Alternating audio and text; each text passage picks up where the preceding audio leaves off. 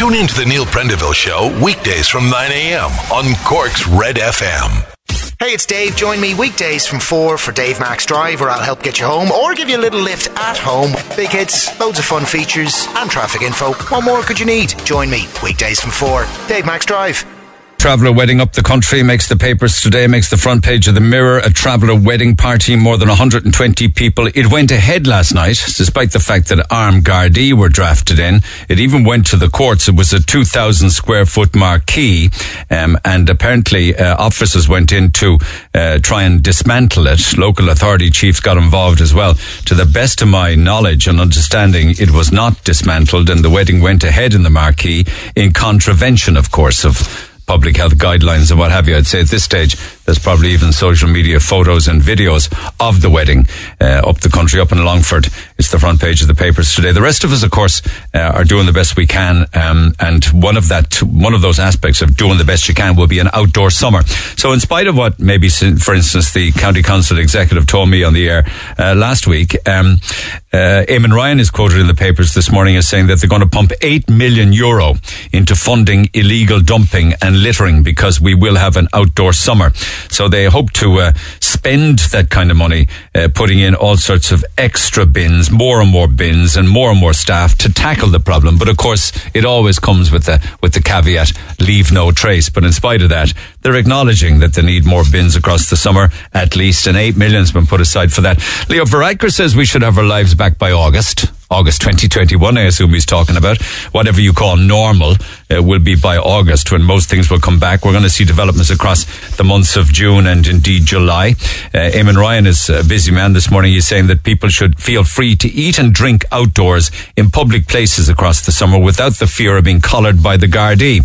Papers also say, and this is a quote from Neffet, saying that we're not and will never go back to local lockdowns. Now, it's not quite saying as to, although I have quoted in the past Micheál Martin and Leo Varadkar saying the plan is never to go back to even a national lockdown. But they're talking about spectators returning to sporting events by July, and that's a story that makes this morning's Times. The Times also says, as a kind of a thank you or a bit of a reward for what we've been through, they are possibly thinking of an extra bank holiday in Ireland, and they're penciling in perhaps September as an extra bank holiday day, and they figure that it would go some way to help the hospitality sector. At least they're talking about it in the Dáil.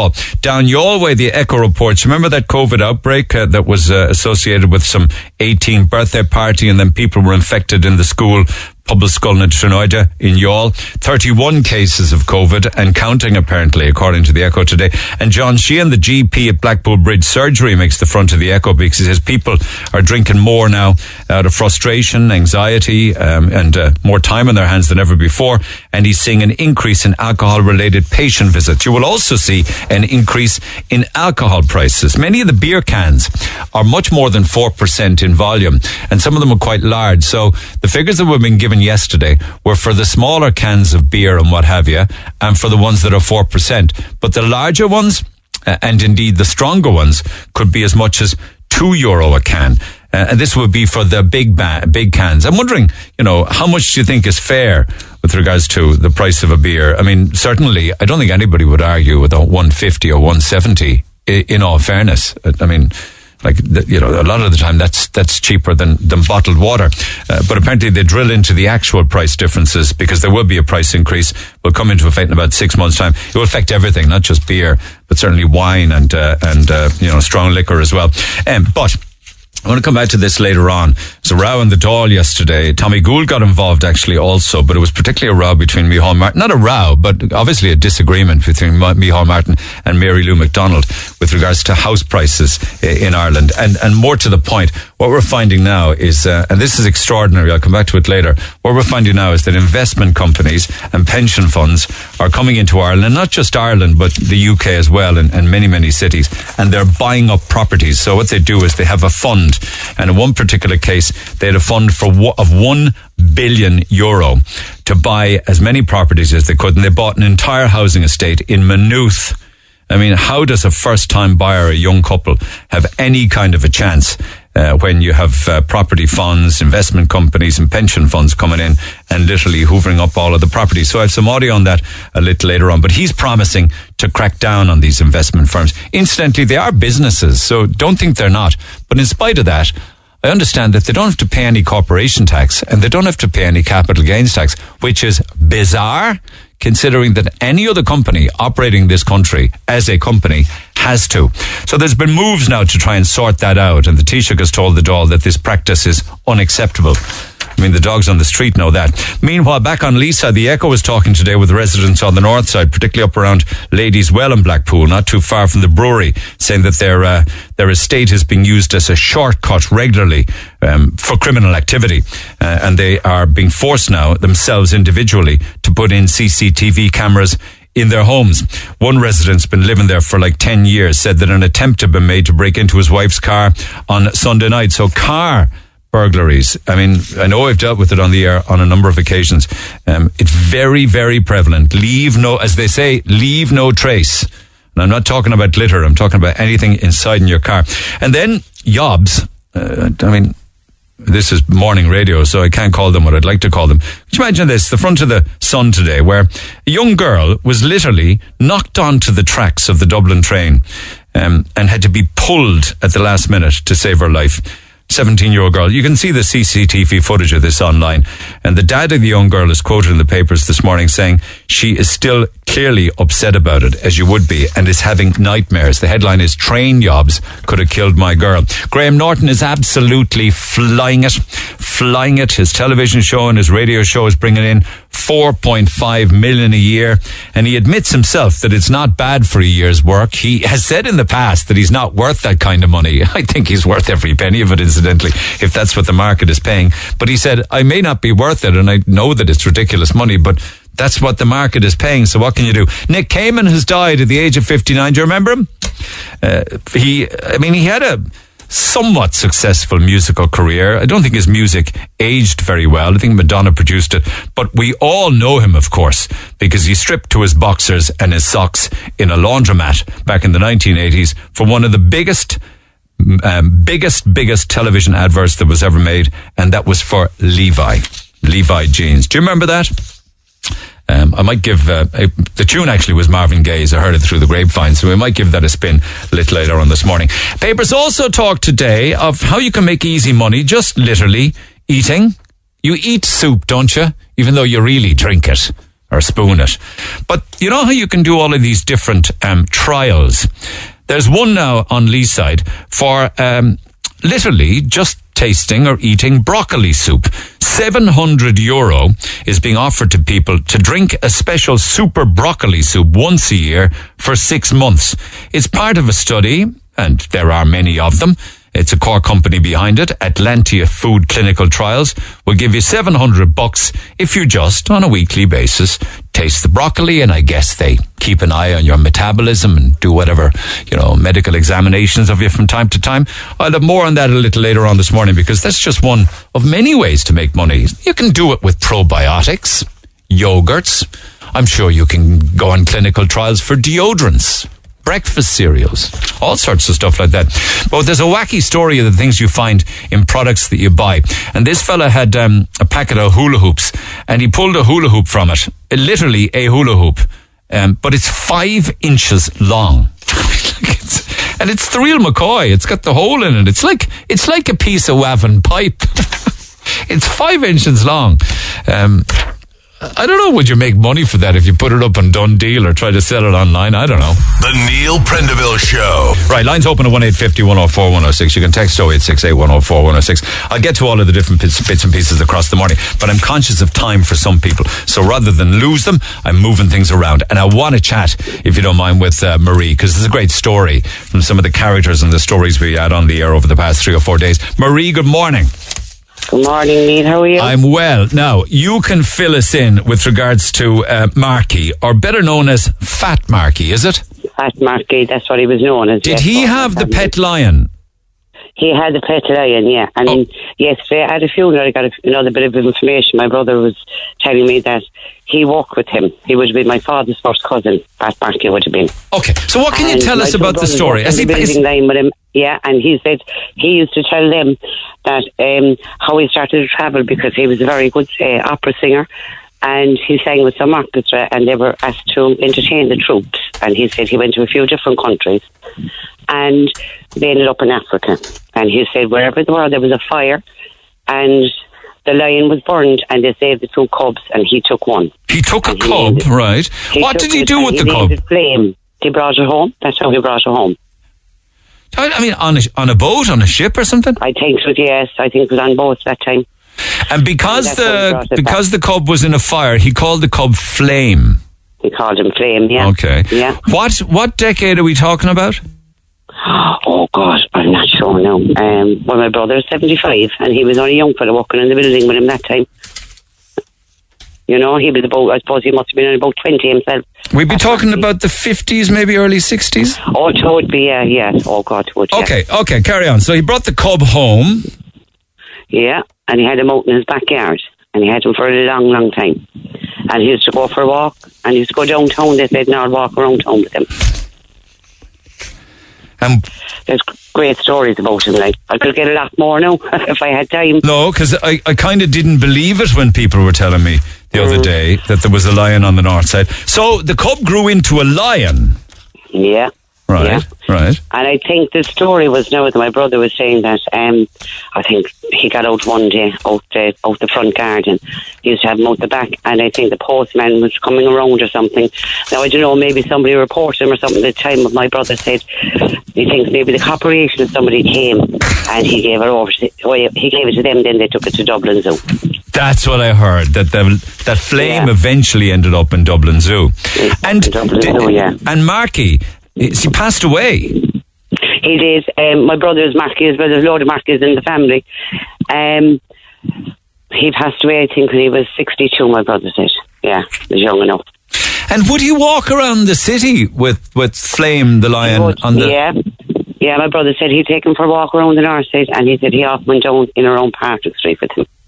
He said my father would have went with him as well, and maybe on a Saturday they'd go for a walk.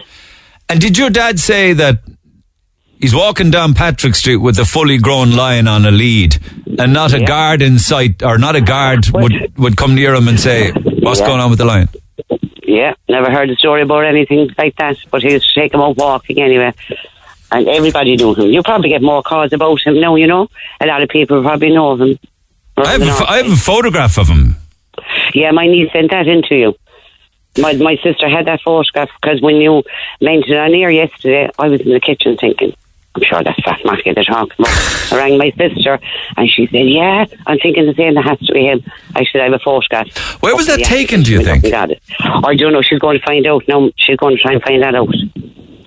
Yeah. And they're going to try and find out as well about could they get any recordings, you know, way back then there must have been some recordings of him singing with because you said that he sang in America and he also sang in the Cork Opera House with Joseph Locke. You are joking me. Yeah, and I think the orchestra now, my brother said, I think the name of the orchestra was Joe Loss. Oh, the Joe Loss Orchestra. I'm with you. You're spot on. Yeah. And what did he do for a living, Fat Marky? Oh, he was a plasterer. All my father's family were plasterers in Cork. Yeah, my brothers are all plasterers, and the mark is going down in the generations. My nephews are Mark, and that's why he was called Fat Marky, because my father was Mark. And then my brother, they called him, everyone was called Mark, but they called him a Marky then because my father was Mark, and they used to call him Small Marky. Small Marky, Fat Marky, Thin Marky. Yeah, and I'm told he built an awful lot of the houses, and he plastered a lot of the houses when they were built in Toker. Yeah. He did, yeah. My brother said the ones above Toker Church there, I think there were the bungalows, that he walked on those, and ones in Bishopstown, and my brother said he was a great man, great stories from him, you know. Imagine the postman calling to the house and expecting a dog to walk down the hall and it's a lion. Yeah. If it was today, you wouldn't get your packages. like there would be, the rapid response would arrive at the house if there was a lion in it now. They come now when you have a dog, then might say lion. And never any trouble, no? Never any trouble. Never bit anyone or ate anyone, or that? No, I'd say it was a novelty to people at that time too, when you think about it, Neil, you know. Keith said to me yesterday... It must have been a big attraction, like. Oh, yeah. I mean, there were kind of crazy days, like walking down Patrick Street with a lion on a lead and nobody said a word to you. I tell you, I wish you heard that now before, you wouldn't believe it, like. No, I've seen the photograph here. I have Fat Marky in front of me with the cub who's, I don't know, a year or two old. Big cub. It's like a big dog up on his shoulder. Exactly, yeah. And another person, now that you were on there, way back night, was Marco Petrossi, who ran about him. Yeah. Well, Marco Petrossi, Marco Petrossi's wife would be Fat Marky's sister. Get away. Yeah. Marco Petrossi, forgive me, was it a trumpet he played, or did he play trumpet? He played the trumpet, sax? Yeah, that's right. He played the trumpet. His wife is Patsy. Marco and he was Italian, Marco, yeah. And she ended up working in Ferrero. And years later, I worked with her for years in Ferrero. Did you? I did, yeah. She was a great woman. Oh, I remember the jazz sessions in the Met on a Sunday morning. Do you remember them? Yeah, fantastic. Oh, my God. They were hanging off the roof on a Sunday. Happy days. So there could be some history there. Because Keith was... going to try and do now is get an audio or something of that music, if we could, you know. Great photograph of Marky. Can we post that up online? We can let people see it. You can, of course, yeah. Because Keith said to me yesterday that, because I was saying, did you ever hear of the lion on the north side in Blackpool? He said he never heard of the lion, but he said there was a baby elephant in a house out there for a while. Really? That's what he said. God. Now, you wouldn't know about Keith, like. We could find out more about that. But he claims there was. When speaking yesterday at the funeral, you get stories, and my brother said, God, if I had more time, he said, I'd get a lot more information. I think it's a great story. So I'll get more, you know. Well, you come back to me for the next... Yeah, you come back to me with the next chapter of the story of Fat Marky and Flame, all right? I will, of course. You're the greatest, Marie. You'll probably hear a lot more stories now from the Petrossis and that, or anybody, if they're listening, I might get onto them as well. Please do. More information. And anybody that's got more on that or other stories like it, text 0868 104 106. You have a good day. Talk soon. You too. Thanks very much. See you, Marie. This is the Neil Prendeville Show. Tweet the show at Neil RedFM. 104 to 106 Red FM. Oh, a lovely email came in here. It's absolutely great. The kindness of people. Please pass this on to Neil. My son, who attends NLN and has an intellectual disability, forgot his public service card on Tuesday, 4th of May. He used his lunch money to pay for the buses from Cove back and forth. He called me from the bus queue back home to Cove, anxious about what he should do. No money left. While we were talking on the phone, a man just handed him €3 for his fare. I heard it happen on the phone. I was so heartened at this stranger's kindness. I heard him saying, "No problem, don't worry." My son was very taken aback, and the man was gone before I could get any details. What lovely people we have in Cork. The very best. Whoever you are, thank you. Regards from a happy mum. And that's from Una, who sent that on. And NLN is the National Learning Network. Somebody overheard the lad on the phone to his mum and just gave him the price of the bus fare. I mean, it's such a fabulous thing to do. I mean, who's going to miss €3? But yet it was so important that that lad paid for the bus fare. I would like to think if he'd said it to the busman, or the bus driver, I should say, that he'd have got on it and it would have been no problem. Dominic says, "Morning, Neil. I love listening to the shows. I've been listening to the show over here in England. I lost my job back in February, but your show has been keeping me going. Keep up and all the best," says Dominic. Wish you well as well, Dominic. I hope things work out for you and you'll be back working again before you know it. Brian says, "I worked in a bakery in Old Market Place, Lawrence McCarthy's. He had 3 shops in town, one on the North Main Street, one in Daunt Square, and one in Oliver Plunkett Street. Bread and cakes were top class," says Brian. Thank you for that. I mentioned a whole lash of bakeries, I think maybe on Tuesday's programme, and I didn't mention that, but you're absolutely right. The one that I remember is McCarthy's on Daunt Square. It's where the 3 mobile phone shop would be now, wasn't it? Because I remember you could literally look right in all through the plate glass, and behind the counter was just shelves upon shelves of loaves of bread. May have been cakes there, but I certainly remember the bread. Lots of other emails on different topics of conversation, which I want to get through as well. This is upsetting, he says. "I'm having a real bad time of it at the moment. I'm in a B&B for over a year since I came home from out foreign after many years away. I'm in the B&B now," he says, "due to COVID-19, but I'll read it anyway nonetheless. "I haven't seen my wife or my 4-year-old daughter since March of 2020 because of restrictions. Living in a B&B isn't easy, as I have no access to kitchens. So most days, it's not healthy food that I eat. I have no facilities to wash clothes. I have one pair of tattered runners and one pair of jeans that I wash by hand. I'm absolutely fed up with my life. I love to go out walking through the Lee Valley, but I had to stop because the soles on my runners are worn out. It's pretty demoralizing to have people look at your shoes and think, I'm dirty because my shoes are dirty. It's pretty demoralizing to have to wash one pair of jeans by hand in a tiny hand sink every few days. I have no confidence to go to interviews because it's obvious if I show up looking like that, I'm not going to be given a shot at a job. Viewing apartments is the same. Not to mention nearly 99.9% of places don't accept HAP, even though it's illegal for them not to accept it. They just say they gave it to someone else more suitable. They never call back. I just feel down and out, and more so as each day passes. I hope to get to read this out. Don't give out my details, yours, etc. Now, clearly, that chap didn't want to come on the air either. I don't understand why, because of restrictions, you aren't able to see your wife or 4-year-old daughter. That's quite personal to you. I know that, and I don't want to delve, but I don't think the restrictions would prevent any of that.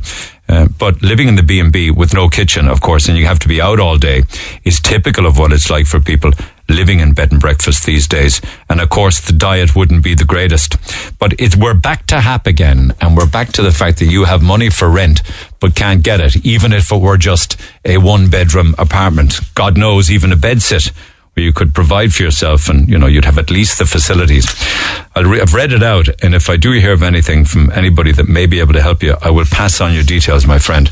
Also, if you're badly stuck for a pair of jeans or a pair of runners, come back to me and I'll sort that for you. Not a bother in the wide earthly world. So I know you're listening.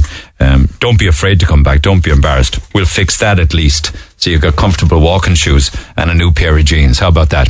Okay, lines open 1-850-104-106. I want to revisit another story. I spoke to Bridget back in February. She was a great character. She was in a panic at the time to get a wedding dress. If I remember correctly, she had got a wedding dress from China, and when it turned up, you wouldn't wipe down the kitchen. You wouldn't wipe down the kitchen worktop with it. It was so small and flimsy.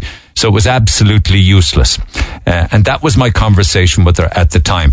Then Claire from Cinderella's Closet got involved, came to the rescue, and we found her dream dress. So that was back in February. The clock was ticking at the time because she was getting married in April. It happened. She got married, and she's delighted with life. Bridget, good morning. Hi, Neil. How are you? I'm great. And I saw, the lads showed me some photographs yesterday of you, and you looked $1 million. Tell us about the day. Tell us about yourself and John's special day. Oh, it was magical. It was really so relaxing, romantic, loving. There was no pressure, no pandemonium of crowds looking for photographs or nothing like that. Because of restrictions, yeah. The lovely thing was that you got your man in the end, because you had a crush on him. Remember you were saying you had a crush on him since you were 16, wasn't it? 30 years, Neil, and I got him. But he was always with other girls, and you thought that he would never look at you? Well, what it was, I was a bit too young. He was a bit older, so he was older than me. He was popular. I wasn't popular. He didn't know I existed, really, to tell you the truth. Yeah, I know. And then you hadn't seen each other for years and years, wasn't it? No, and one day you were out walking Bailey the dog? No, I was down in Bannistrand with my dog. And Bailey got sick with parvoitis. Okay. And I rang my dad. And my dad said he'd send down John McCarthy, but there's loads of John McCarthys. So I didn't know who John McCarthy was that was coming down. I didn't recognise John McCarthy when he arrived. He's good with dogs and pets, and he has birds and dogs. And he took the dog away to the... I didn't recognise him at all because 30 years had passed. And he took my dog to the Sunbeam. The dog died 4 days later. he texted me. He was texting me ongoing for weeks, and 3 days later he arrived with a puppy for me, a little terrier, Casper. Now was this dog, and then we were just texting, and I'd say about 4 weeks after that, we had our first date in Burger King, and Burger King. What did you have? A Whopper? No, we had milkshakes. Oh, lovely. Couple of milkshakes. Yeah. Romantic. Yeah. Couple of milkshakes and away you go. The dress is just... Where was that photograph taken? Is that in Bishop Lucy Park? No, in the graveyard by the registry office. Beautiful. Oh, that would be Christchurch. Yes. Beautiful. Oh, my God. Yeah. And his suit is just gorgeous. Yeah, he was looking lovely on the day. Bridget, your hair is divine. I had 3 hairdressers and a makeup artist knocked at my door at 10 o'clock in the morning to help me. Don't be saying that, you'll get us all into trouble. As a gift, they came. They were so kind. Okay, well, we'll move swiftly along. So there was no get together, no reception, nothing because of where we're at? No, what happened, we had the car hired out, so we called to John's sister's house, and they were amazing. They had cakes, balloons, non-alcoholic champagne for us, made a big fuss of us. They were so excited. It was great the way they lovely. They were fantastic with us. Really. How did you feel in the dress, considering the thing from China? You wouldn't put it on a Barbie doll. I wanted to walk down Patrick Street. You should have. I know. I really did. The woman up the country the other day loved her dress so much, and the wedding was so small that she went to her local Tesco and did her shopping in the wedding dress, and everyone was delighted to see it. I really felt 6 foot tall inside that dress. I mean, it was beautiful. It really is a great story with such a happy ending. Have you got your forever home together, the two of you? Yeah. Well, I've been living here since September 1992. I bought this house when I was just 21 years old, and I've been living here all this time, with my dog and my dad, obviously. And now with John. So we have a lovely, peaceful home. Just listening to you in the morning. Well done. I'm so delighted, and it was so kind of Claire from Cinderella's Closet, because I'd say if you were to buy that dress, it would be a pretty penny. It really was. Listen, when all this is over, are you going to have a party? Are you going to have a get together? You deserve it. No, Neil, I wouldn't. You deserve it. You need to put the dress on again at some stage. I do. I really want to do it again. I want to do it and get more photographs, because I felt so confident in the dress. And you're stunning. Yeah, it's your colour. Yeah. And everything went off so beautifully. Lovely. It was just so romantic. Yes, okay. Well, listen, so romantic. it's okay for me to share that so people can see your beautiful day and the beautiful couple. Yes, thank you so much. Well done. Nobody has seen it. Well, they're going to see it now, and I put it up on Facebook and Twitter, I can tell you that. And let people stay away from those Chinese wedding dresses, yeah? Oh, Neil, sure. When it came, it was only like a communion dress. Okay, well, listen, you got your man, and he's lucky to have you. So delighted for you. Do stay in touch. I'm totally Bridget. blessed. I'm blessed. Okay, have a great life. Do stay in touch. Stay listening, all right? Thank you ever so much, Neil. Thank you for... Bye. Haven't been thanking me at all. It's Claire from Cinderella's Closet on Leaside made all the difference. Back after the break.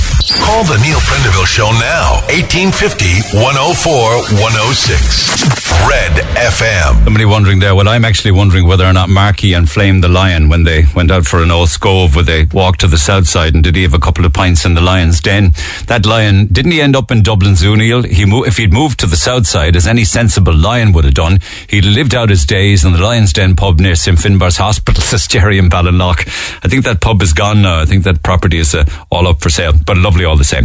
Just another one that's absolutely terrific, and the power of people to help. Do you remember I read out the email from the lad whose dad is elderly but very proud, having lived all of his life and worked all his life in the army, but couldn't negotiate the stairs and needed a stair lift but couldn't get it, and he was so worried about his dad. Do you recall that without going through it all again? It prompted a call from Timmy and the gang at Able Healthcare. Well, the family, or the son, has been back to me again. He said, I just don't know where to start.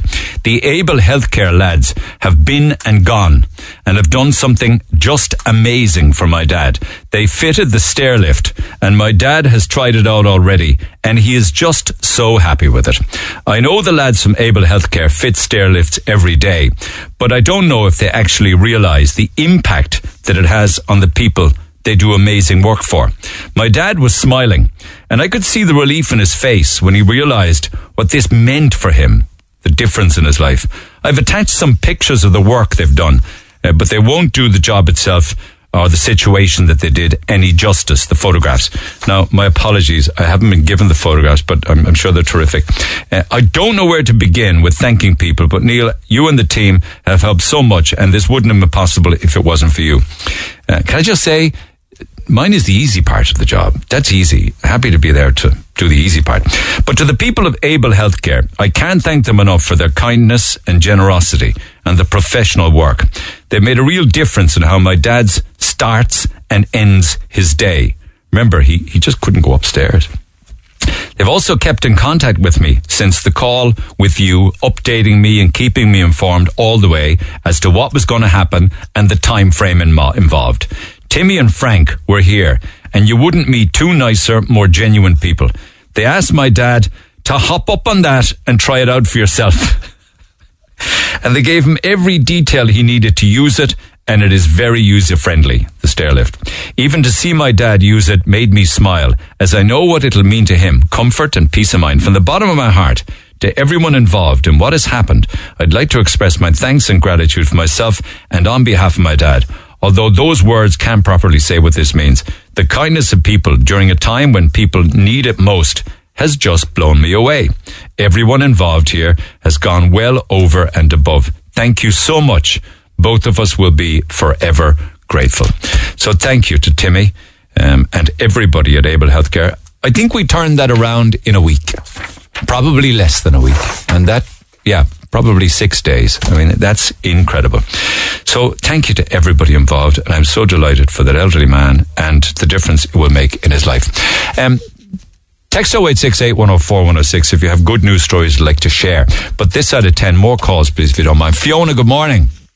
Hi, Neil, good morning. How are you? Oh my God, I was talking yesterday with people living in rural Ireland, particularly in rural Cork, with regards to broadband and stuff like that, where businesses have to go up to the top of a mountain to an old ancient stone to get signal. Did you hear that? I did, and I texted in just to say it's the same here. And you were saying, is it anywhere else around? And I was saying it's the same in our house anyway in Castlemartyr. My lads, they'd be on their PlayStations and playing their games, and they're always complaining. What kind of speed do you have? Did you ever do a speed test? Yeah, the speed is very bad. I think the upload is like 5. It's supposed to be like 11. Obviously we're paying for the highest broadband, but that's the only thing that we can get into our house. That they can't do anything about it. But I changed provider recently because they said that they give better modems, that it could probably be better. But no, it's only like a week ago, and my son said that the upload speed is worse now. Why does he need an upload speed? To download updates and whatever on their games. No, but tell me what the download speed is then. Okay, so I think the download's only around, Lorraine, do you know what the download speed is? It's only around 5 megabytes. Ah, for God's sake, wouldn't pull skin off a sausage, for God's sake. You couldn't even watch a movie with that. Yeah, well, we do get to kind of watch the Netflix now, but it's more with the games with the lads. But it's just where we're living. Really, it's just like some parts of Castlemartyr are fine, but it's just our area. It's where we're living. What are you paying? I pay $50 a month. for 5 up and down? Yeah. Good God. Yeah, 50 a month, and it was a boat provider. It was 50 a month, but we're just paying because it's Good God. unlimited. You pay the price for the unlimited, but basically it's still not fast enough, really. Yeah, I mean, if you get into the suburbs, and from personal experience, $49.99, 500 megs. Yeah, it's crazy. Isn't it? My sister is only over the road, and she's actually more suburb than us. She's in Balmacoda, and hers is really fast. It just depends on where you're living. We're just in that little... She got fibre, maybe? Yeah, she has the fibre. I think it's not coming into Castlemartyr. No, so that's why it's fast. She has fibre. 2022. So how are people going? Because they're saying many people will want to move out to the satellite towns and villages. You can't work out there. No, definitely not. No, not. Well, hopefully they will get it in soon, because my lads are like, can we move house? And I'm like, no, we can't move because of the internet. That's weird. And have you been on to have you tried Virgin? They're fantastic. No, I think it's just everywhere. I think it's just our house. It's just where we're living. I think no matter what, they can't get the fibre in. No, but not fibre, but just another system. Who are you with? At the moment, now I'm with Prepay Power. I was with Sky up till last week, and Prepay are a new thing now. They're saying that they're after bringing it in, that it will be faster, because they're using the better modems. But to be honest now, the download speed isn't as good, but seemingly while they're playing the games, it's meant to be a bit better for lagging. So but what about Vodafone Gigabyte broadband? It doesn't use lines here. Yeah. I've heard that it's not great here as well. So let's see if I can find somebody who knows what the best provider and best speed in different areas of the county. Maybe somebody will give us a steer, because that's shocking. $50 a month for 5 up and 5 down. Forget about it. Yeah, it is shocking. Did you recently have a beautiful little baby? I did. I had a baby girl 6 weeks ago. Well done. A couple of weeks early, I believe. Yeah.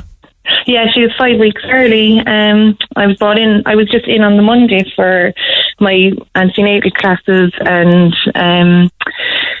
they had to bring me in early. I'm type 1 diabetic, and there was just a few little complications that they wanted to keep an eye on me for. Best to be safe, yeah. So baby arrived. Yeah. But I suppose there were a lot of restrictions for your husband, I suppose, going in and out, were there?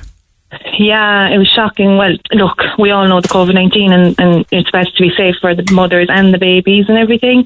But it is terrible on the partners or the husbands, because they don't get to experience the same as the mother does, really. And it's just, my daughter was in neonatal for 5 days, so it was just so tough. Kind of going up. I had a C-section as well, so it was so tough going up and down on my own, and I was in 5 days before that, so it was so long without seeing your family, your husband, really. If they were allowed in for an hour, like what I saw yesterday, they may be leaving people in for an hour, if you had that hour. There's an app now to help the mom. Do you know if that app is up and running? There's an app now where the partners or whomever, I think they call it, what do they call it? The designated visitor or something like that? Okay, no, can log on and book an hour. Oh, well, that's great, because that's just new. So, it wasn't there when I had my daughter. So that's obviously just all new. But, yeah, it was really tough going into neonatal and not even being able to get a hug off your husband. I know. Just after having a baby, if you had that hour at least, and even when you, even for me, having a section, having to pack my bags to leave, normally your husband does that.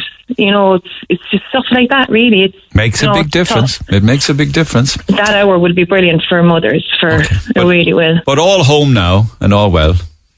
All home and well, thank God. Apart from the broadband. Yeah. Apart from the broadband. Baby Bethany Rose. Bethany Rose, a beautiful name. Listen, there's a company called East.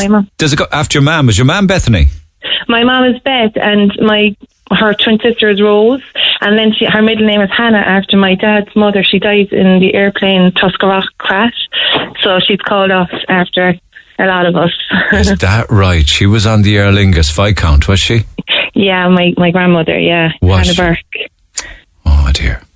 Listen, it's lovely talking to you. Best of luck going forward. There's a company called East Cork Broadband. Give them a bell, see what they can promise you. Might make a difference. Right, I will, definitely. I'll try them. Take care, Fiona. Thanks for taking the call. Thanks, cheers for now. Take care. Bye now. Text 0868 104 106. Pick up the phone on 1850 104 106. Could you please put me in touch with Timmy? The man who spoke about young people not being up for proper work or apprenticeships. I'm currently looking for work after losing my job due to COVID, and I'm sure I could change his perspective on young people regarding being able to do a proper day's work, says Daniel Condon. I'm happy to do that. I hope it works out for you. On broadband, we don't have broadband at all in Waterfall, which is just outside Bishopstown. Is that like shocking or what? I live in Carrigaline, a place called Moorland, just a minute's walk from the village. On a good day, we get 10 megs download. All of the work has been done for our upgrade. 10 megs. The original date for the completed project was December last year. Then we were given February, then April, and now we're told we don't expect it till August. Tracton is in the same boat. When you're saying the work's been done for the upgrade, I imagine what you're saying is to get fibre. I live in the Borland Valley. A number of self-employed people living here together with school kids, second and third level. 2 teachers and elderly people who need personal alarm systems. We have 0 broadband and we're unable to get it. We're in danger of losing businesses from our lovely area, says Kathleen. Losing businesses. I thought they were encouraging more people to live and work in rural areas. That'll never happen with broadband that's either negligible or 0. The Neil Prendeville Show on Twitter @NeilRedFM. More calls after 10, just a few texts ahead of the news. It's heartbreaking as parents looking at your children postponing their weddings. We dealt with this yesterday. There's no difference between outdoor drinking and indoor drinking. People still loosen up. Something should be done for weddings. Well, there is a little bit of a change with regards to weddings, as we know. I know it's been tough on those who were to get married in the last 14 months and had to cancel because of COVID. They will get a chance to say I do eventually. But what about those who lost loved ones in that time and couldn't be with them or give them the send-off that they deserved? We need to put things in perspective. Those people won't get another chance. Just remember, there are lots of families still grieving. Someone we know died and his dad died a month later. So imagine how that family felt not being able to give 2 amazing men a fitting send-off. Cheers, says Margot, saying that people will eventually get the wedding that they want, as opposed to loved ones who die during COVID. We were supposed to get married in Spain, 2020. We obviously had to cancel due to COVID. We're now to get married on the 8th of June. It changes to 25 people on the 7th. So we made it by a day. Lucky isn't the word, says Patrick and Niamh in Blackrock. Well, good luck with that. I wonder, does that mean that you can have entertainment when the wedding gets slightly... It doesn't actually get slightly bigger. It's kind of the same indoors. But if you had an outdoor wedding, do you have a band? I have a wedding in 2 weeks' time. I was asked to the church, but not to the afters. Do I have to give money to this couple for a mass I don't even want to go to? Did you want to jump in on this? Sorry, I'm just sitting here going, yes, you do. Why? You've been invited. Because you've been invited to a wedding. No, I want the food. I want the free bar. Come on. Stop that. That's not what a wedding is about. How much do you give then? Surely you'd give less now because all you're doing is going into a church. Oh, my God, you're sounding like Scrooge. Of course you wouldn't. It is someone's wedding. You give them the same gift you'd give them if you were attending the entire event. Kevaid. But that's down to individuals, isn't it? No, because they were saying yesterday €200. I would have said that, yeah. But between 150 and 200, yeah. No wedding dinner, no free bar. But that's not what no band, no boogie. The wedding is the church. That's the celebration of the wedding. The wedding is the church. Okay. Thank God I'm not going to any weddings this summer. Thank God you're not coming to mine. Don't like wedding invitations, to be honest with you. Oh, that's good to know, so. Okay, well, let's just segue into your real job then, shall we? I'm Rory. And I'm Valerie, and you can join us for the very best in local, national and international sport every weekend on the Big Red Bench. That's the Big Red Bench, every Saturday and Sunday from 6 on Cork's RedFM. 104 to 106 Red FM.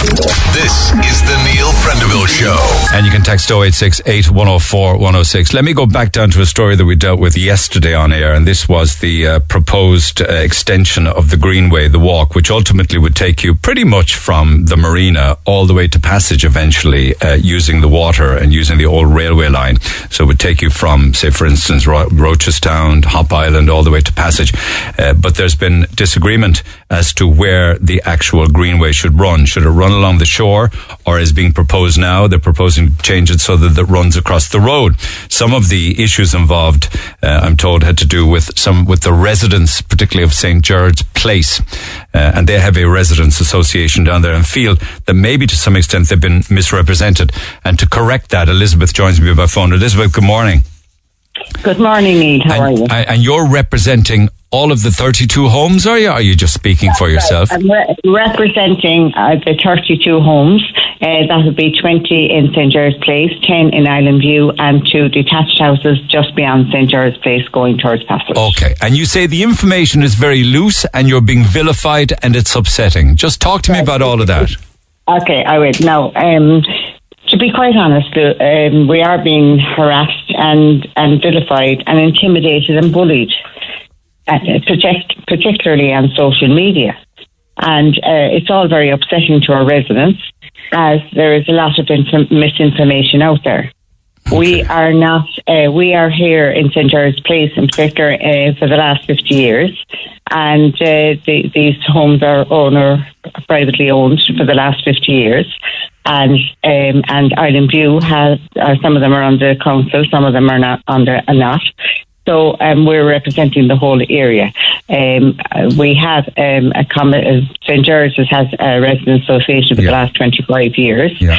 So we're representing the whole 32 houses. Now we are being bullied and intimidated, and certain people refuse to accept the democratic process, and they don't like it, and I have to wonder why. So, and we were very relieved when Route 3 was chosen, because we had very, very severe and grave concerns about our safety and security and our privacy, and also for the beautiful special protected area equally for that. Okay, so what are your concerns? Because my understanding of it was one of the objections was from residents that they didn't want the walkway or the path being put adjacent to their back garden. Why is that a concern? Well, it should be literally at the bottom of their gardens, Neil. Yeah. Literally at the bottom of their gardens, and with the tides, it has to be raised up. So it has to be either level with our gardens that they'll see right into our homes, right, or even higher. Okay. Because of the tidal, But what if there was a fence or shrubbery, or if they put, as many people do, beech trees that thicken out? People are still going to have access to our properties. But I mean, Neil, if people understood where exactly they want to put it, it is literally at the bottom of our gardens. And I know people will want anything like that at the bottom of their gardens. Okay. So we have grave concerns about our security and our safety. And in fairness... Why is security an issue? Just explain your thought process there. Because easy access to our properties. For burglary? And yes, for burglary, antisocial behaviour. And how will you police that? How would you police it? I see what you're saying. Late night antisocial behaviour and everything. And do you think that's inevitable, that will happen? I mentioned that because I got a text in there yesterday. Of course it is inevitable. Of course it is. Now, in fairness, Neil, I have to say the residents maintain our own area. We have maintained it for years. And we also are part of the Roast Development Core Group that helps to maintain and enhance the core area. Okay. So, we do community work, and also we are giving up as well for the route to go down. Our on-street parking will be gone, and also we're giving part of our greenway to enhance the greenway for all users. And so, forgive me for asking this now, but the residents that you represent, all 32 homes, do you have direct access to the shore? Yes. Yeah. And has that anything to do with the fact that you want to keep the direct access for yourselves? No, well, in fairness now, when you mean direct access from our backs, no, a lot of the properties wouldn't have. Okay. There's only about 2 houses, but you can get onto the shore from up beyond the and up by Harty's Quay. You can get onto the shore there. Anyone can come onto the shore. And do you know that they're already, because there is an existing greenway left and right of you, obviously. And do you know if there's antisocial behaviour or drinking and noise there now these days? Anyway.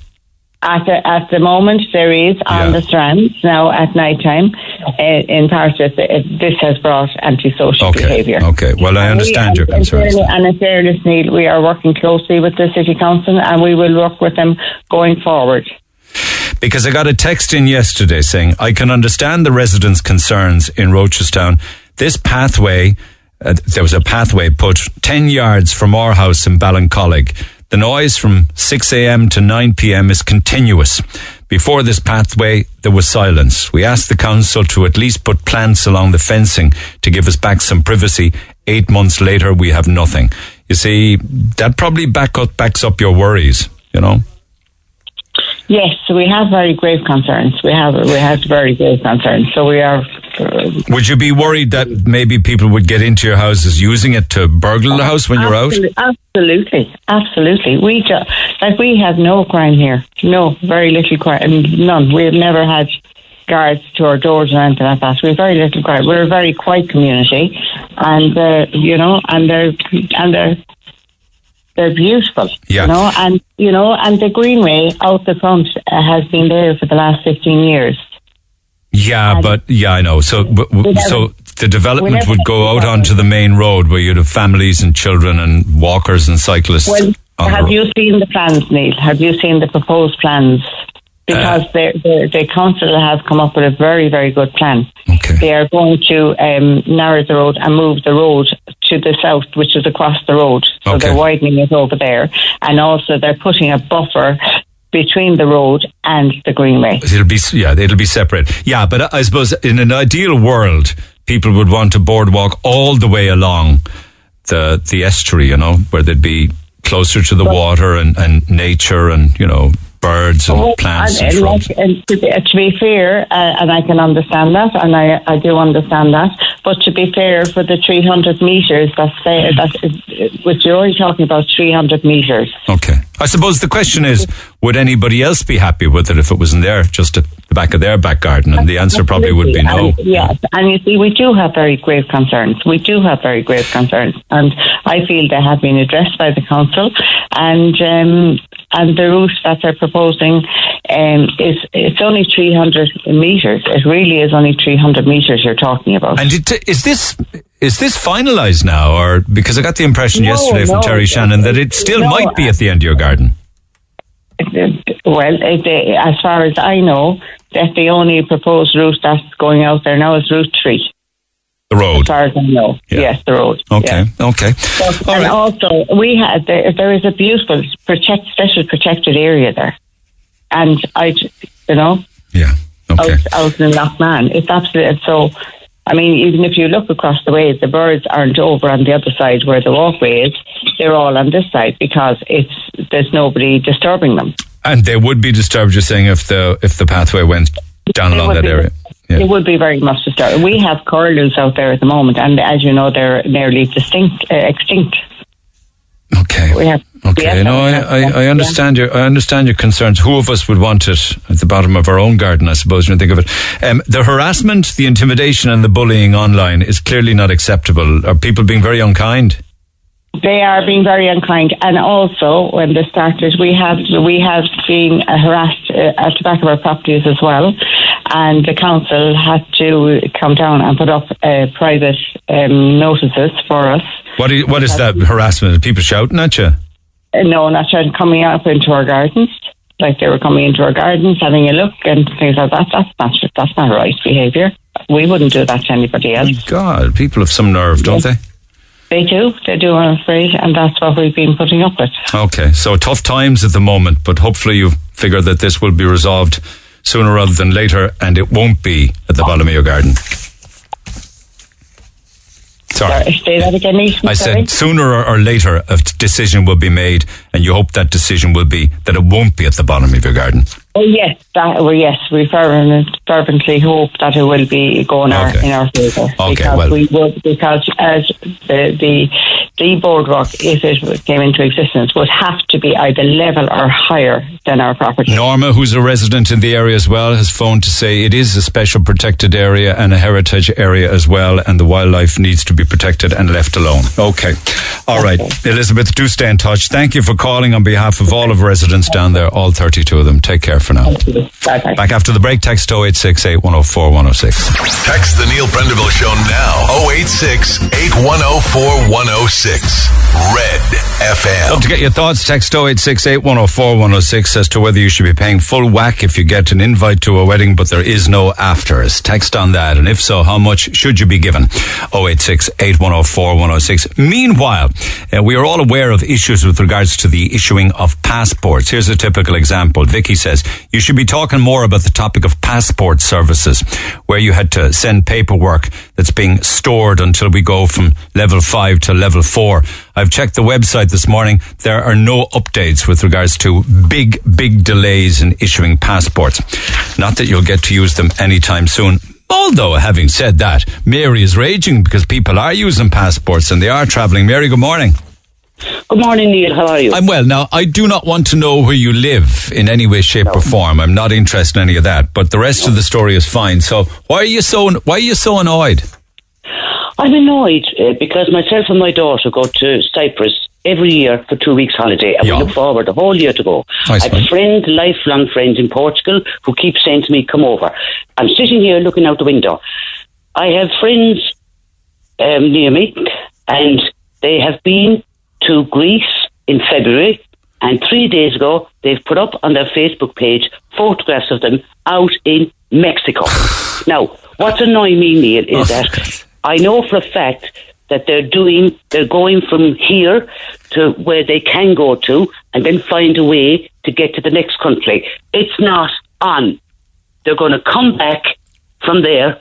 I would love to pack my bag in the morning and go to Portugal, but I'm 68 years old. I am terrified. A retired nurse, and I'd rather not go anywhere. I go to the local shop, and even at that, if someone comes to the door, I put a mask on. I'm living in fear. I have no underlying conditions, but I'm just terrified of COVID. I haven't looked at the red list country in a while now. I don't know how many countries are on it anymore. I'd say loads and loads of them. But they certainly would have to be coming back after with negative COVID tests, wouldn't they? Or else they're into quarantine. But Neil, that's not the point. That's not the point. There's one law for one and one law for the other. The point is, as we all know, the most dangerous place is to be in an aircraft where the air conditioning is circulating. And this is way back then saying this is where people got it. But is it right? Are they loud? Or are they doing it undercover? I mean, I'm furious. Are they aware of what's going on at all? That they'd be putting up photographs on Facebook showing where they are, showing off? Yeah. They are. No, they're aware. They don't care, Neil. There's people out there that don't care. It's like the anti-masking crowd. They don't care. They want to live and enjoy life. We all do, but in a safe way. Yeah. I'm just annoyed because I would love to. Are you annoyed or are you jealous or of their bravery? I'm 8 years old, Neil. Would I be jealous? No, I'm not jealous. I'm cautious and I'm worried about what they could bring back and spread to people in this country. Yeah. That's what I'm annoyed about. Yeah. Like Mexico, Jesus Christ, and no. I'm just maybe they're getting cheap. Maybe there are cheap deals available now, and that some people, regardless of where we're at, just think, okay, there's an opportunity to go. I'm going to go head away, and when I come back, I'll get the COVID test and it'll be negative, or I'll go into quarantine for the 2 weeks, and to hell with the curtain twitchers. But then why can't we all do it? I've had my first jab. I'm waiting for my second one. It could be up to anything up to 3 months. And then I will get in my car and I will drive to my sister in Mayo. But at the moment, Neil, for the last 12 months, I'm stuck in the house, very, very cautious of going anywhere. Yeah. You can go to Mayo on Monday. But I won't, because she's older than me and I haven't had my second jab. I will not. Yeah. I will not do it. Yeah. I would wait until I know. And even after that, Neil, I would still be cautious. You see, not everybody feels the same as you do anymore. There's a few here. We all need to mind our own business. Stop the curtain twitching. Somebody else saying, if she doesn't want to travel herself, don't. What other people do, none of our business. See those kind of ones? I do want to travel. I can't wait. Yeah. I can't wait to go to Cyprus, but it won't be till next year. And if COVID is still around next year, Neil, I won't go then either. You're surely be to God you'll get to Cyprus in August. I won't go this year now because, no, my daughter takes some days off work and no, I won't get it this year. But Portugal, I'd love to go in August. But I would sit back and think very carefully about going. But I just think that these people that get on a plane and go somewhere and don't give a damn about others and come back and just...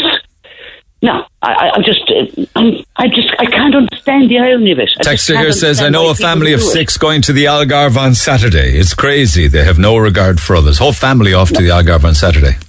No, I wouldn't go. Neil. I tell you what now. You could go, though. You could go. Nothing holding you back from going, apart from your conscience. I would be very nervous. I would be very, very nervous at the moment. The numbers are still not down enough in Ireland, and I still would. I mean, we don't know what's going to happen next month. It could go either way, and that's there all the time. We don't know. The numbers could go back up again, and especially with the summer coming, Neil, I would just... Have you anything planned at all? Even a hotel or a B&B, self-catering, a hostel, rent house? No, I haven't. No, nothing. Neil, I'm too responsible. I'm an irresponsible person. But in June, would you not go away for the weekend to a hostel or to a hotel? I'll still be cautious. I just watching this for the last 12 months made me extremely. But you've had the first jab. Yeah. You'll be in a sanitised area in the hotel. There'll be limited numbers. I mean, like wear your mask and off you go.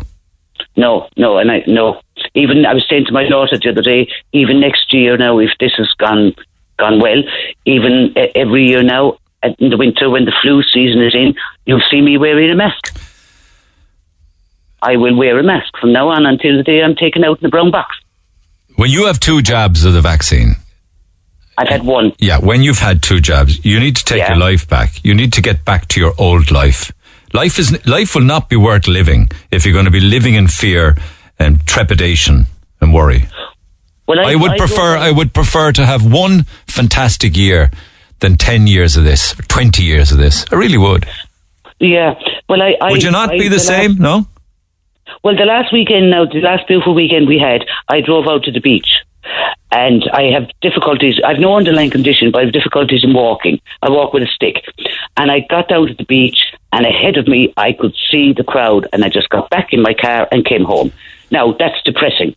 But I'm just so nervous, Neil. I'm just so nervous of catching anything and passing it on to other people, I know that, and nothing I can say can convince you otherwise, even though you would have been on a beach in the outdoors in the fresh air away from people with a mask on and 1 vaccine in your system. Come on. I sit in my garden. I'm happy sitting in my garden. Well, if you're happy, that's fair enough. Would you be inclined to say anything to the neighbours, no?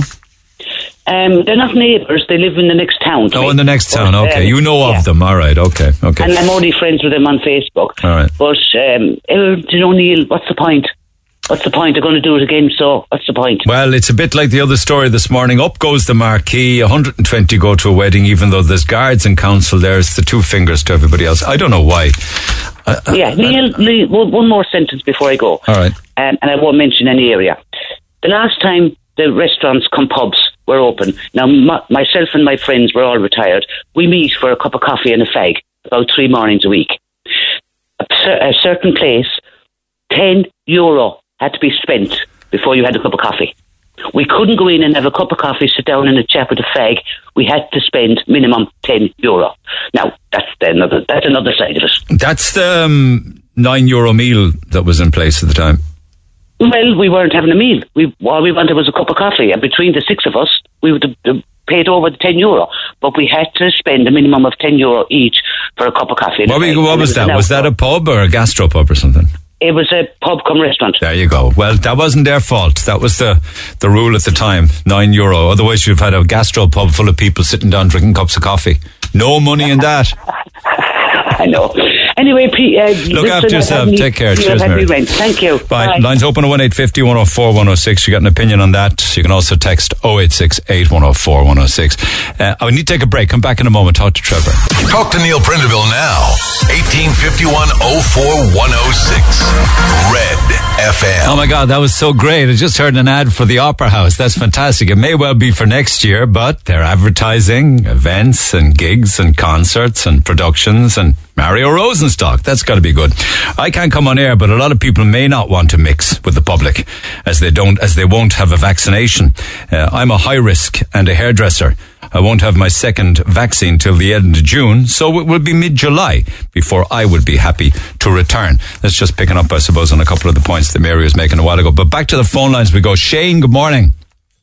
Hello, Neil. How are you? Well, my man, you wanted to pick up on Mary and her annoyance with people flying to Cyprus and flying to Mexico and the family going to the Algarve on Saturday. Go ahead.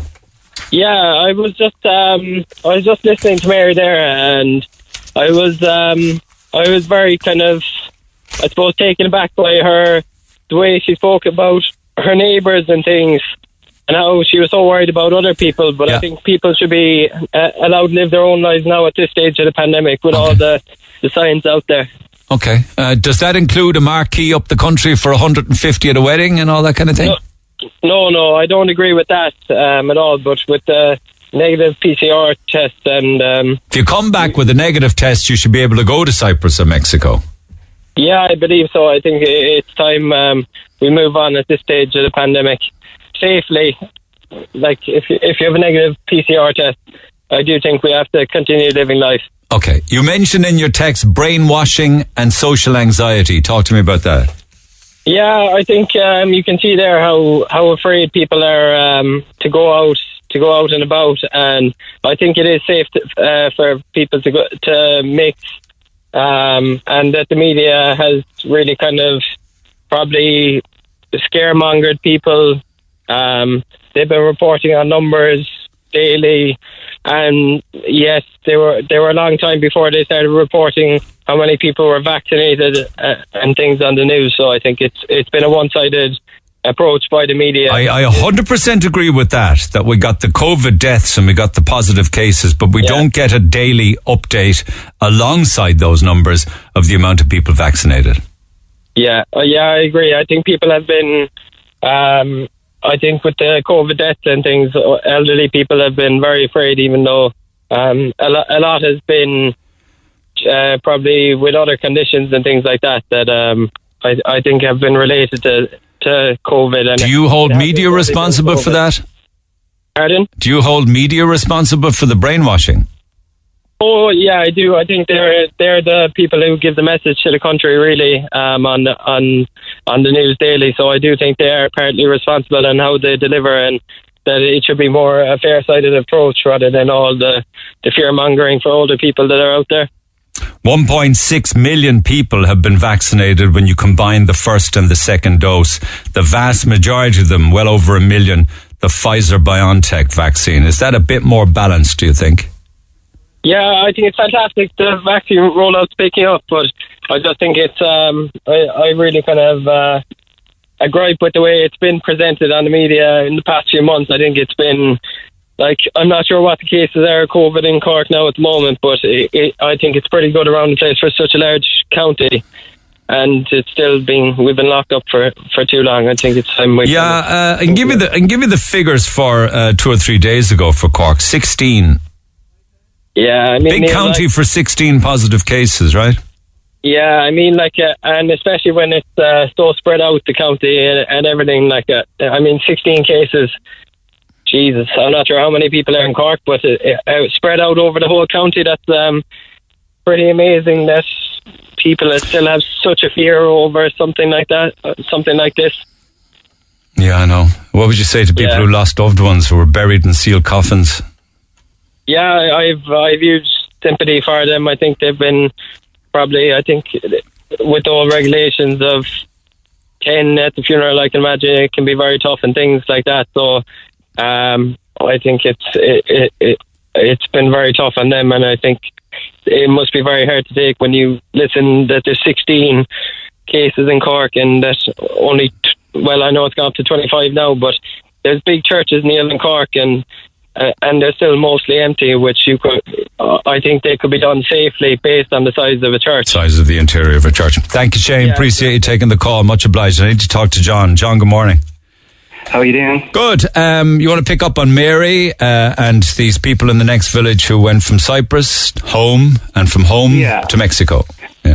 Yeah, I mean, look, if they're able to do it, if they're allowed to legally do it, then they should do it, because there's a huge amount of scaremongering going on within the media, and I think the Irish media has been particularly bad with this because, as far as I'm aware, the Irish media are the only ones showing numbers around the world, death numbers on a daily basis, the cases and the death numbers, and they're setting up these COVID centres, basically, positive banks for basically testing banks to get positive cases, and actually RT have been spreading incorrect. No, but I mean the reason that they're testing is because they want to trace people. Yeah, honestly, the test and trace system is completely, and I actually was a near contact of a COVID case in December, and actually my mum and my niece got COVID. A lot of people did, actually, within my family. But the test and trace system, the PCR test system, rapid antigen test should have been in long before December, where you could get a result within 10-15 minutes, and then you could tell. Whereas my niece got COVID, she didn't know for 2 days. Then 2 days later, the whole family are getting calls about our close contact, when if they had done a rapid antigen test on her, within 10 minutes, 15 minutes, she would have known if she had COVID. You could do rapid antigen tests, but all the money has been spent, and these people calling us for half an hour per person. Do you know what I mean? The labour force with regards to this call system they set up for the contact tracing. All right, that's a well-made point, but how can you be talking about scaremongering when one person passed on COVID to lots of your family members? Because I'm saying scaremongering because the danger of the virus, it's like, I'm pretty sure I had it myself, actually, believe it or not, in December 2019. I was in New York with my girlfriend. She lives in New York, and this is before the virus came out, and I think to be honest with you, I'm almost certain I had it now because I'm the only one who didn't test positive, so I must have had some sort of antibody response. Amazing. You had many of the symptoms, did you? No, I didn't have any symptoms. And actually, to be honest with you, I've heard a lot of people... Well, how do you know you just weren't lucky then? Well, I was right next to them, and my girlfriend also got an antibodies test in New York, so she knows that she did actually have COVID, and she was gone for 3 days. We went to the doctor, she was in bed for 3 days back in December 2019. Went to the doctor, they tested her for different stuff, and they said, listen, by the way, you also had COVID. But, okay, people need to start living their lives, you say, and if families can go to the Algarve or Mexico, they should, is it?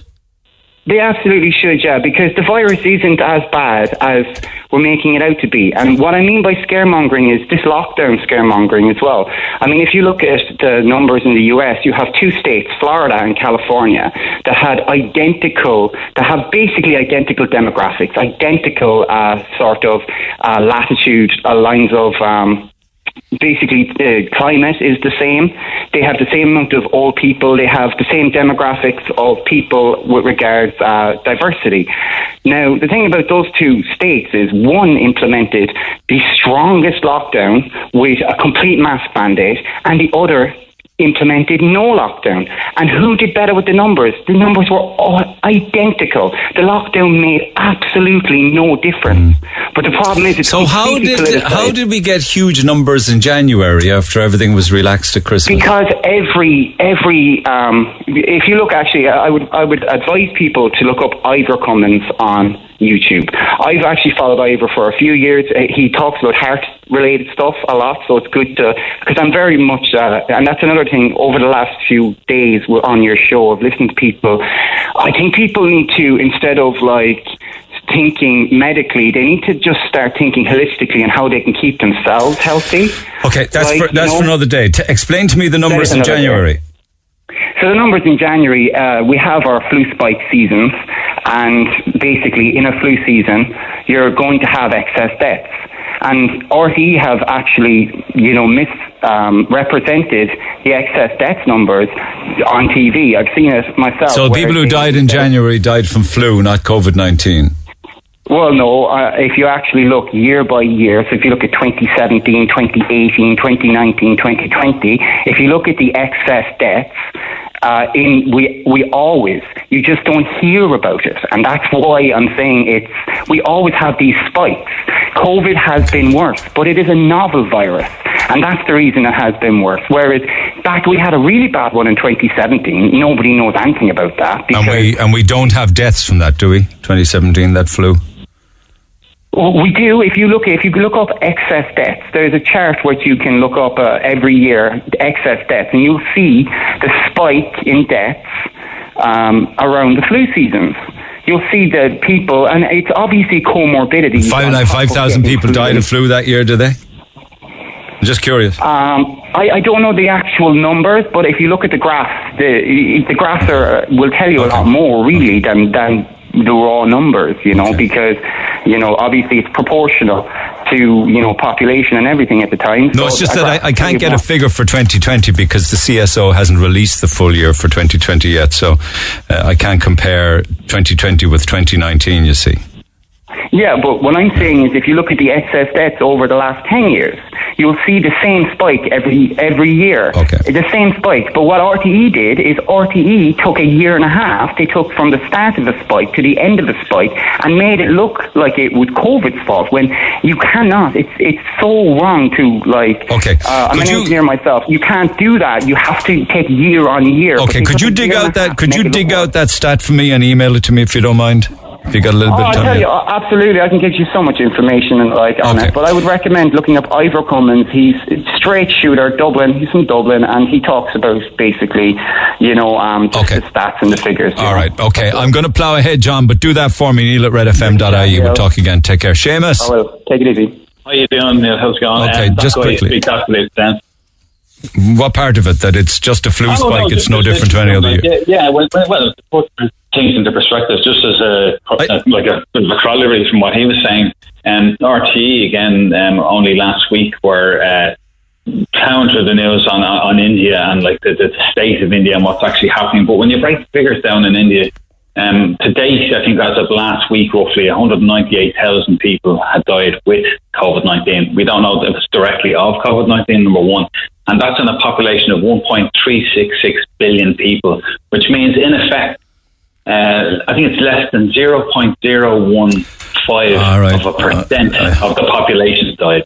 I mean, just to put it into perspective, if you listen to... So they died, I know, but they died anyway, is it from whatever, something else? Well, it could be, they say it's with COVID-19, well, that's the Irish stance in it. And to be honest with you, when you listen to... every time they release a lockdown, we're an island of 4.6 million people, I think, are thereabouts, roughly 4 million in the Republic, okay? An island that's detached really from, obviously, mainland Europe. The government has failed miserably. I know, we've been beating that drum for 12 months now, and I'd say everyone is bored of that drum. They are. The question is whether or not we should be minding our own business if somebody's flying to the Algarve, Mexico or Cyprus. I think ultimately, yes, you should. At the end of the day, your own role is to look after, like that chap said there a second ago, is to look after your own health. And then they're inside in the same supermarket when they come back and they may have had a negative test and then it... All right, Neil, the reality is, look at the ministers who've screwed up. Look at the Goldsgate scandal and all the rest. Don't forget these things. I hope the people don't forget it. Because at the end of the day, what was the common denominator in terms of responses? Oh, well, they didn't break the law. And that's exactly it. And even when they try to enforce what might be deemed the law, look what the travelling community got away with there yesterday. There's one rule for Golfgate ministers, one rule for the travelling community, and the general law-abiding public are just... Why in the name of God that wedding went ahead, I have no idea. I tell you, it's fear. The guards fear what might happen, and the fact that they had to send armed Gardaí down to it says it all. But didn't the wedding go ahead? The wedding go ahead.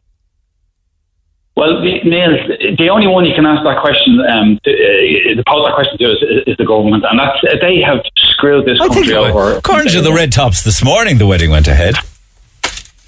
In the marquee. Go ahead. Well, it wouldn't surprise me. They've probably had a guard of presence outside it to make sure they don't mingle with the general public.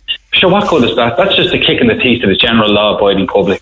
So are you abiding by the guidelines? Straight question. I am. Yeah. I am. All right. Okay. I am, but I'm Why are you then? Like a lot of people at the moment. Sorry? Why are you? Why aren't you on a flight to Cyprus? Why am I not? Well, that's number one. I can't get a flight out. I fear that if I fly out, I might not get back. That's number one, because the regulations seem to change on a weekly, daily basis. And I don't fear the regulations that occur within mainland Europe or other countries, but it's here. It's this country and the governance of this country that's causing problems, and it's causing confusion for the last 15 to 16 months. I think people are sick of it. At the end of the day, there was no publication as well on the number of deaths from flu only last Christmas, you know? Yeah, but now on the 10th of May, all that will happen, and then on the 17th of May, all retail will open, and then on the 2nd of June, and then the 7th of June, and then more in July, and then everything will be...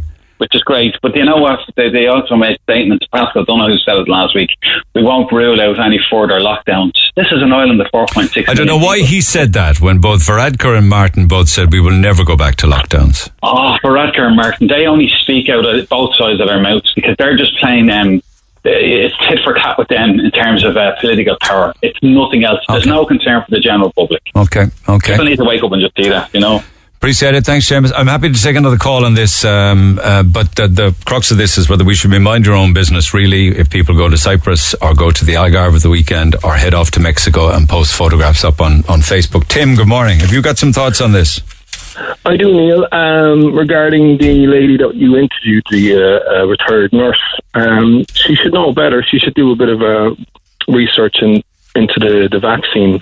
On the European Medicines Board, on the frequently asked questions, it states that this is a vaccine trial until 2023. So anybody receiving currently receiving vaccinations are receiving them under a vaccine trial. I would say to everybody they should check their life insurance policies, car insurance policies, and mortgage policies in relation to what they say around being involved in a medical trial. COVID-19 vaccine trials are ongoing. What does this mean for those taking the vaccine? Apparently, Pfizer-BioNTech coronavirus is being given a study completion date of January 2023. Is that what you're referring to? That's correct, yeah. And that the Moderna studies are expected to end in 2022. Yeah, so it's the cart before the horse, Neil. But they say this is standard practice for monitoring, safety monitoring to continue after a vaccine has been approved for use. Can you follow that part? It's been tested, licensed, and it's ongoing monitoring. Does that make sense? It's not under a full license, Neil. It's not under a full license. It's standard procedure. We fact-checked this. It's standard procedure for safety monitoring to continue after vaccines have been approved for use. But it hasn't gone through the full protocols, Neil. It's a vaccine trial. The fact-checking that I got my hands on is from Reuters, who did the fact-checking on it. Yeah, I fact-checked it myself, and the information I read was that this is a vaccine trial until 2023. Standard procedure for monitoring to continue after vaccines have been approved for use. That's not the information that I read on the EMA or the EMB. Okay, so... the European Medicine Board's website. So are you going to get a vaccine? Absolutely no way am I going to put a gene therapy into my body. No way. Do you take any vaccines? Do you get a flu jab or anything like that? I don't get flu jabs, but I have received vaccines and my children have been vaccinated to a point. Do you ever have a problem going to countries where you needed to be vaccinated for diphtheria, for malaria, for typhoid? I've received vaccines for my work. I worked in wastewater treatment. So I needed to get hepatitis vaccines. I didn't have an issue with taking vaccines. those. So why are they all okay and this one isn't? Because the what it's supposed to be preventing is questionable. The COVID-19, but it has a 99.9 or 99.4% recovery rate. So why are we getting a vaccine for something that you can recover from? So you don't kill the ones that are the 0.6? Who are the points? Oh, well, the old, you know what I mean? Are we the vulnerable, the medically compromised. We talk about the 87-year-olds again, Neil. But they had the good innings. Do you really believe that? I do. I think if I got to 87, I'd be delighted. I mean, but that's so unkind to say that about somebody. Yeah, but what about tough luck, pal? You had a long life. What about the trauma that's been caused to children around the country in relation to this spurious narrative? What about them? No, you've just it's not. There's so much more to society than just the elderly. Now, my parents are elderly, and they have received the vaccines. Both of them. I've had other members of my family receive vaccines, and I'm very concerned for the outcome. You know, because essentially the vaccine... But have you thought through that train of thought of yours, that 12 months ago we all should go into our elderly patients or parents or people should go into nursing homes and sit them down and say, awful sad news for you now, but there's something coming down the track and the chances are it's going to kill you. But what the heck, you're 87. I think that's a question you should raise with Simon Harris, by all accounts, because I think there's people investigating what went on in the nursing homes. I mean, the government didn't even protect them, by all accounts. No, I know that, I mean, and it was a scandal. Exactly. You're propagating a form of genocide there, aren't you, with that kind of language? Well, as far as I'm concerned, and I'll be straight up, I think that the genocide is yet to happen from the outcomes of the vaccine. Now, the vaccine works very simply, right? Your immune system is a non-specific response immune system, okay? And what the vaccine does is create a specific immune response genetically. So these are gene therapies. That's a correct term for Well, are you a clinician now? Are you talking professionally? Well, Neil, I have qualifications in process chemical engineering, and I have a qualification in biochemical engineering also. So I have some knowledge in relation to the creation of vaccines and the processes involved, you know. Okay, well, you have a lot more qualifications in that area than I do, so I can't second guess that. But I would be disturbed by your, selecting the elder population for different treatment to the rest of us. You are. You're saying hang on. No, hang on. They've had a good innings, you said. We all know that hydroxychloroquine is a therapeutic and it works along with zinc. I mean, that's been proven, okay? There's a number of other therapeutics out there. Vitamin D, yeah. That can with vitamin D, that can prevent this. So I don't understand why there's such an outcry to get an untested gene therapy that has never been used in history on humanity. And nobody fully knows what's coming down the line when you change the natural immune system from a non-specific immune response to a specific immune response. No, I appreciate that. I've given you the airtime. I have given you the airtime. Yeah. How we got onto that, I don't know. I just wanted to know if people have an opinion on others flying to the Algarve, Mexico, and Cyprus. I think, I just think this is the greatest load of bumpkin I've ever come across in my life, and it just needs to end as in tomorrow, or yesterday. Okay. I think the government are operating outside of their remit, as far as I'm concerned, and they potentially could be seeing legal action by people coming down the line, On what basis would you take legal action against them? You'll never. Well, I shouldn't say that. People have taken on the state and won, in fairness to them. So I withdraw what I was about to say. But on what basis would you take legal action? It would be a group action, I'd say, quite honest. For what side effects? Potential side effects, is it? Well, they've indemnified the pharmaceutical companies. They haven't indemnified the car manufacturers. So why have they indemnified the pharmaceutical industry?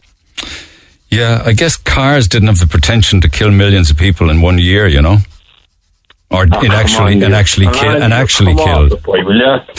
Come off it, Neil. I mean, everybody knows at this stage, it's a year down the line and the data is coming out, that this is manipulated statistics to coerce the population into receiving an untested gene therapy under the guise of a vaccination. That's where I'm at with it. So you will not take the vaccine? Listen, I will live under a rock before I take that vaccine. Okay, thanks for that. Text 0868 104 106. Back after the break.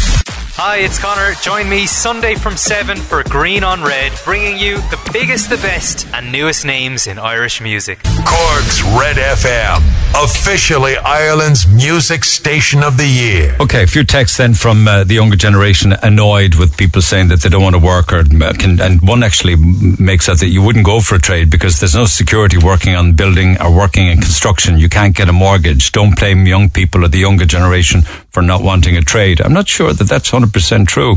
As a young person, I find it very disparaging to listen to the constant putting down of my generation by listeners to your program, particularly in the last few days. Morning, young workers today are routinely taken advantage of, forced into low-paid positions, excluded from climbing the corporate ladder. It's very difficult for a young person to better themselves nowadays, as the entry requirement for many jobs are now extremely high. Even people with college degrees find it difficult to get work in their fields. The interview process is ridiculously convoluted for many entry-level jobs. Well, a degree now is what would have been the leaving certificate years back. A narrative has been constructed which paints young people as lazy and young people as entitled. In reality, the working world has changed in a way that a middle-aged person who walked into the job they've had since they left school simply can't understand. The working world has changed now, and an elderly generation or an older generation don't understand that. And that's a text from a person who describes themselves as an entitled young person. To answer the question from somebody, do you know if hotels are allowing kids clubs when they reopen? I can't find any guidance on it. I don't know. I will check with regards to kids clubs. I imagine what will happen, perhaps with that, certainly with spas and gyms and pools, is that they will all probably will open, but will be appointments like normal. I mean, you would have to have an appointment for the spa, but you probably would need an appointment and a set time for the swimming pool within the hotel. As for the kids clubs, I can certainly check that for you. Meanwhile, quite an amount of texts on this and other things like it. You should be raising these points on your show. 1, why, when other countries have dropped COVID-19 restrictions, does Ireland maintain the strictest controls than any other country? 2, why does Ireland ignore WHO recommendations that masks and lockdowns are not necessary?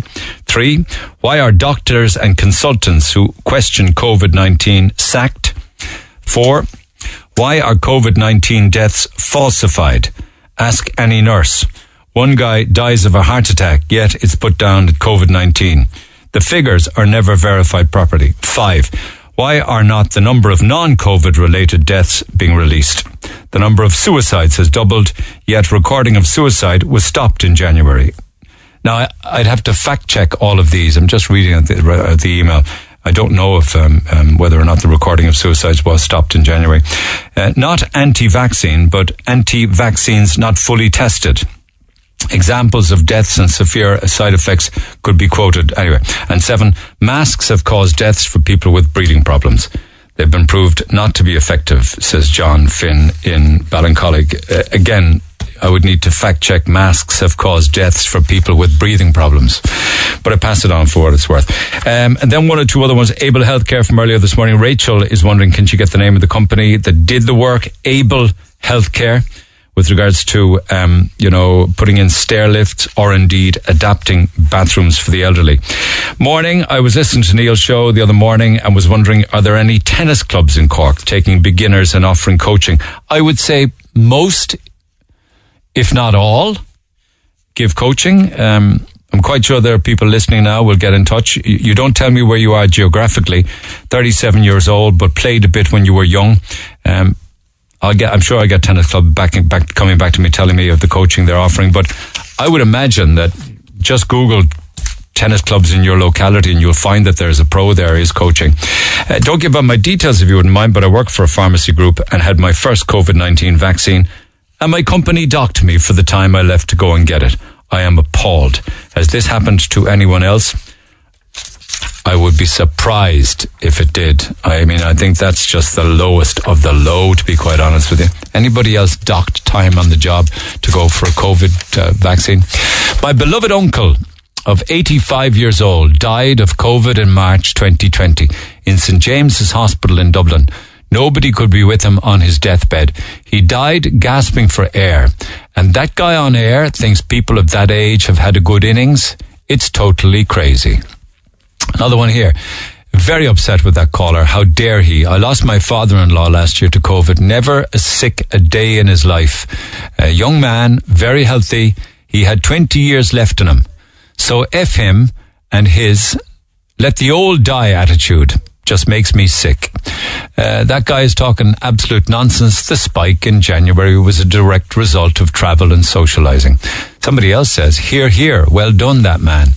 Morning, Neil. Scaremongering only exists when something isn't... No, I'll come back to that. Makes no sense. It looks like yourself, Neil, and the rest of the mainstream media is after scaring this woman with a fake pandemic, brainwashing her mind into becoming a sheep follower. How much money is RedFM receiving from the government per month for pushing COVID? Nothing. Absolutely nothing. I mean, all I can say to you in that regard is that the government take out COVID advertising, which is placed in the advertising breaks. But other than that, whatever businesses get with regards to COVID assistance for a business that pays tax in Ireland, I'm quite sure that Red FM are getting it. Can I also say that the staff in Red FM, like many other companies around the country, took significant wage reductions? I don't know if it makes you feel any better. Maybe we're all part of the sheep as well. A smoker afraid of COVID-19? For God's sake. She has no fear of cancer? Says John, who's listening in Daman in Saudi Arabia. One or two more. People need to turn off RTE and turn off other fear-mongering media. Feel sorry for this woman who's living in fear of her life. This is Mary, who's annoyed with her neighbor, or somebody in the next village who's in Mexico. She's living in fear of her life as a result of the media. Does she not realize that even if she gets COVID, there's a 99.9% survival rate? She needs to assess the data for herself and turn off RTE. If she wants to take the vaccine, which she has started the process of, move on. Life is for living. She's had her first jab. Just two more on this. Stop giving airtime to this woman. It's the likes of her want to isolate for what's left of her life, then sure, fire away.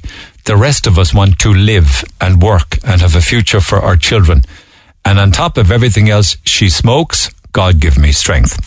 And Shona says, isn't that ever so sad to hear, the scaremongering that's gone on in this country?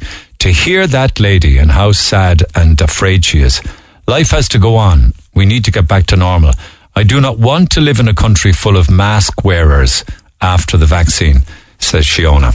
So thank you for all those texts to 086 8104 106. Keep them coming and we'll jump in and out. Jerry, good morning. Good morning. Okay, all right. Just your thoughts on it and we'll move along briskly. Go ahead. Well, look, just quickly, I was listening to that man about putting old age people into a home.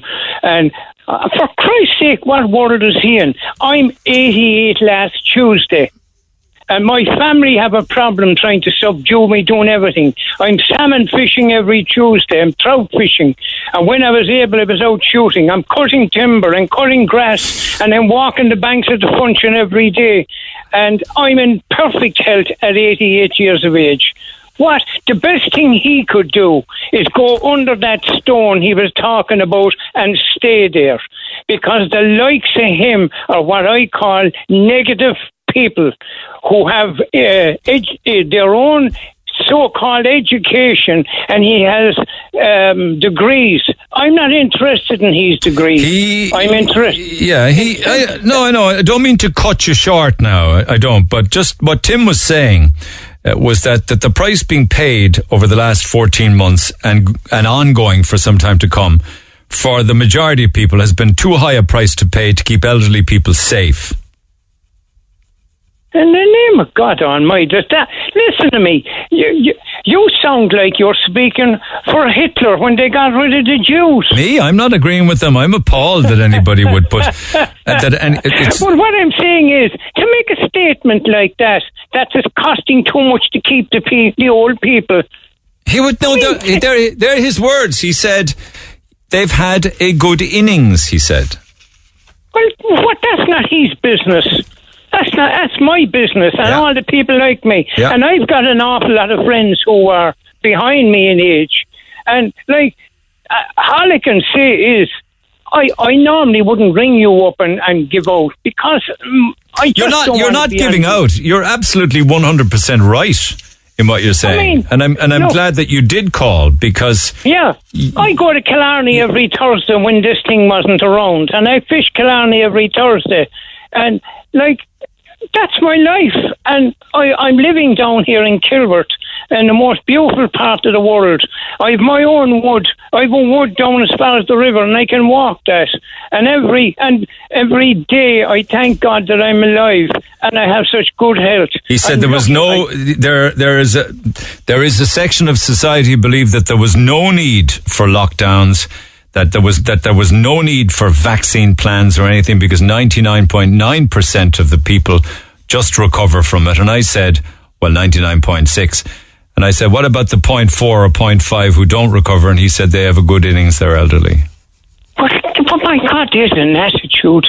That's unreal. And tell me... man. Yeah, okay, yeah. Tell me about your secret. Tell me about being in the prime of your life at 88. How come? I mean, what's the secret? Well, the secret is, look, I was environmental officer for the Munster Trout Angling Council for 35, 40 years, fighting pollution in the rivers. All the friends I made in fishing all over the country. I love music. I love reading. You know, I'm interested in everything. Last night, when I had nothing to do, I put on Mario Lanza for an hour, and by God, we gave it Holly the tourist. But like these are the things, and I love people. And I was an oil fire service engineer in Cork for 45 years. You were a what service engineer? What did you service? Oil fire burners. Well done, well done. And I was going in and out of houses for 45. I no longer became a serviceman I was a friend of the family. You know, and you old people. Jerry, could you get me an electrician? Jerry, could you fix the hall door for me? The hinge is gone. These are the things. And this is what makes life, looking after people. And in my old age now, I'm still looking after people. And tell me, was your diet anyway to do with it? Like, did you watch what you ate?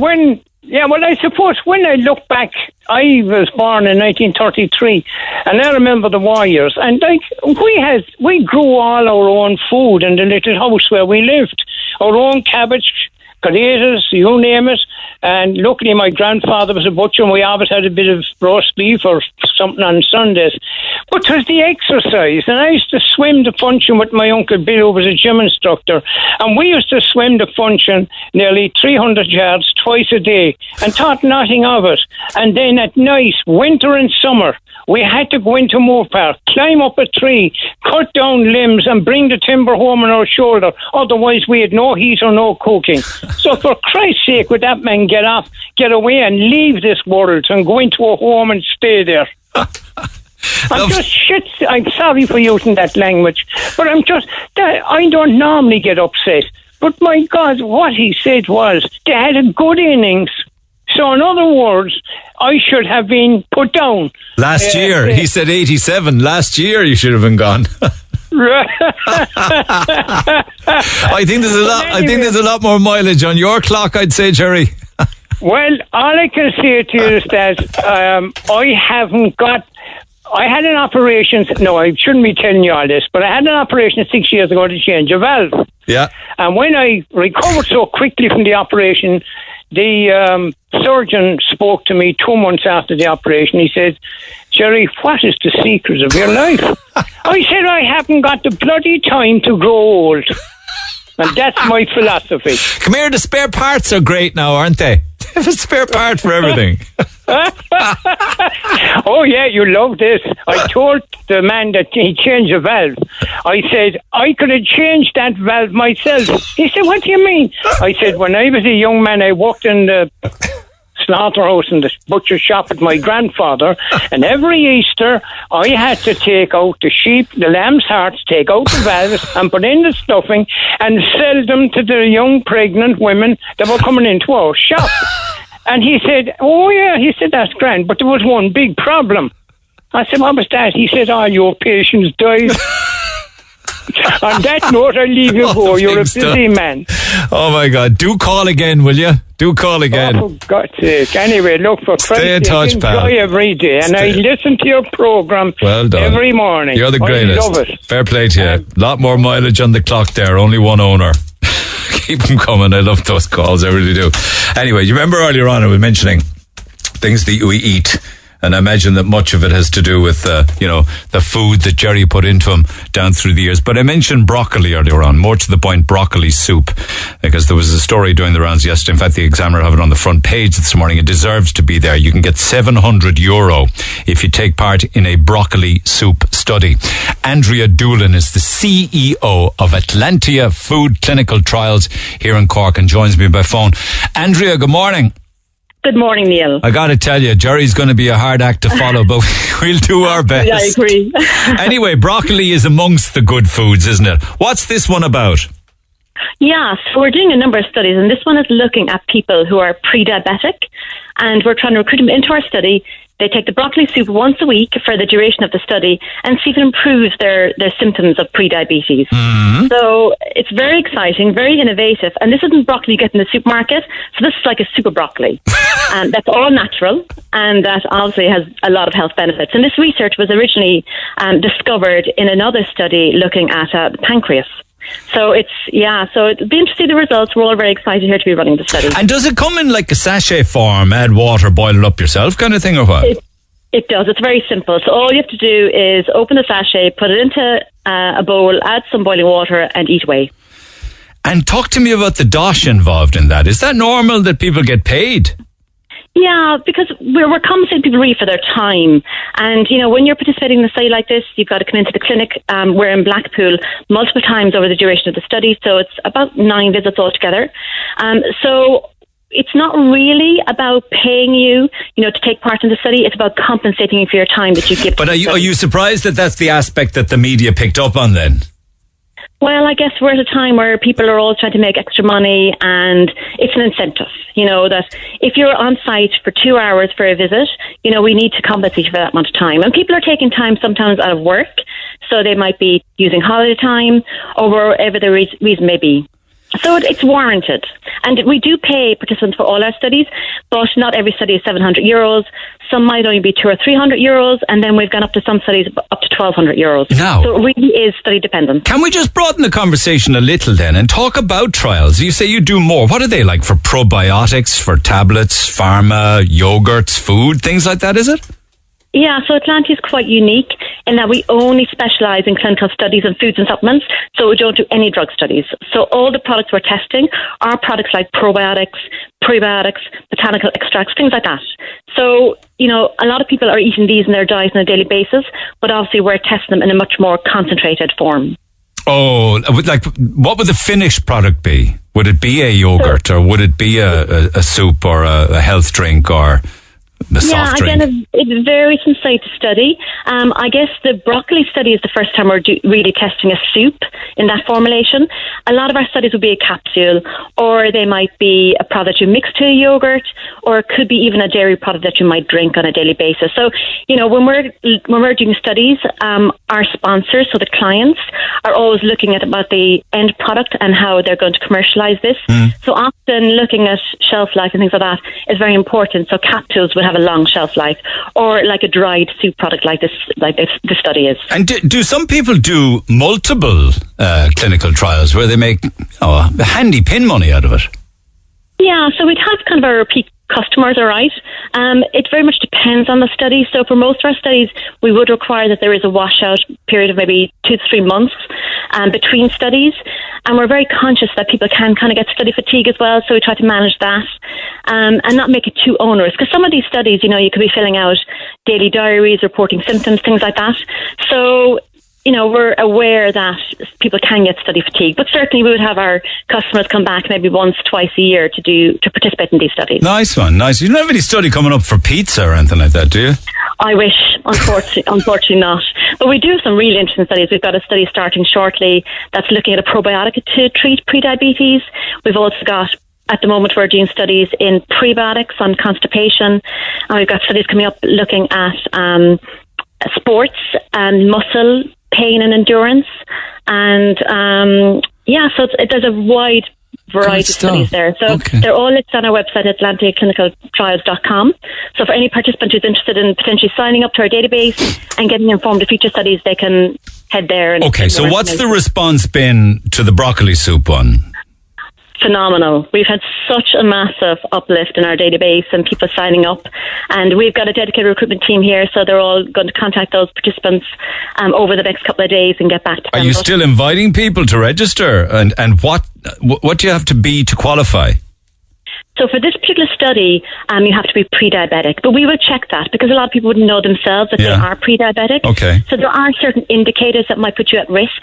For example, if you're overweight, so if you've got a BMI of greater than 25, if you've got a family history of diabetes, you could be higher risk as well. And then if you're on blood pressure medication, or if you've got a larger waist circumference. So these are all indicators that you could be eligible for our study. But what we say to people is, reach out to us. We'll bring you on site, we'll take a blood test and we'll confirm it then. Okay. How many are you looking for? Well, for this particular study, it's only 40, so it's not too many. But over the next 6 months, we'll be looking for over 2,000 participants for our studies. We've got quite a few studies in the whole area of cognition and memory coming up as well. So I think between those studies, we need about 700 participants. So it's quite vast. Okay. There's a lot of people needed over the next. Okay, how do people get on your database? So they can go onto our website, atlanticaclinicaltrials.com and sign up there. Or there's a phone number on our website that they can reach out to us. And then also they can contact us through Facebook and Instagram. So we have a number of means. Okay. And on a lighthearted note, do you pay the 700 up front or at the end, or is it state paid? Or at the end? At the end, it's unfortunately structured that way so that we ensure that the people kind of do follow through. For companies who do clinical research, it's a big investment for them. And we work with some of the biggest food companies in the world, the likes of Nestle and PepsiCo and Danone. And so they want to ensure that their investment in their clinical trials is Pepsi survey. I'll have that. Thank you. Sign me up. I don't mind the broccoli soup. Can I put some grated Parmesan on top of it? You can do whatever you want. We won't check that. We won't. Yeah, whatever makes it taste better. A bit of Stilton might be nice in there as well. So, you're dead right. Stilton's better. Well said. Thanks, Andrea. Appreciate you taking the call. Very good broccoli. Yeah. Broccoli with Stilton. Andrea Doolan, CEO of Atlantia Food Clinical Trials. We'll share the contacts on that one, lads, and you can get involved if you so wish. But it's a bit of a change. Actually, it's nice to have those kind of stories knocking around rather than all of the doom and gloomy ones. Try and brighten it up from time to time. Back after the break. Call the Neil Prendeville Show now. 1850-104-106. Red FM. Lovely jubbly. So what happened yesterday in the Dáil, I just want to mention this because I'll run out of time otherwise, and I may well come back to it tomorrow if I have an opportunity to talk to Tommy Gould. But Mary Lou McDonald was in the Dáil yesterday, as was Micheál Martin, and we heard the news of this particular investment fund, right, who had a war chest of €1 billion. And they came in and they bought an entire housing estate in Maynooth. They bought every single house in the estate. And I had heard of a story recently of a girl who was going around trying to buy property, and she would go to properties to, view them and what have you. Anyway, to cut a long story short, she would keep bumping into this other girl who was also doing the same, and they didn't become buddies or chummy or anything, but they just recognized each other from different properties. So they got chatting, and she said that she was in looking at the house, and so was the other girl. The other girl said, "Oh no, I'm not here. I'm actually here representing a Chinese investment group, and I'm here to buy on their behalf. In fact, I've been told to buy up as many 1 and 2 bedroom apartments as I can find." So this is happening more than just in Maynooth, where you have investment groups, or you have corporate groups, you have pension funds overseas that are buying up property. And what you're going to find is more and more countries, and it will happen a lot with Arab countries as well, with the declining oil markets ultimately down the track, that they will turn more to property. And it's not a stretch of the imagination to say that, that it's just going to be Knightsbridge in London that they're going to be looking at, or New York. They'll be looking at cities anywhere. And a housing estate is a good bet, isn't it? Particularly if you can buy them all finished. So that's an example of what's going on in Ireland, and how young couples, or young people young people who want to get their own property or save and buy their own house. Should they haven't a hope now? The average house price in Cork now, year on year, has gone up 11% when you look at the figure for April 2020 and the figure for April 2021. It's gone up 11%, and there's fewer than ever before now being built, and indeed fewer than ever before available.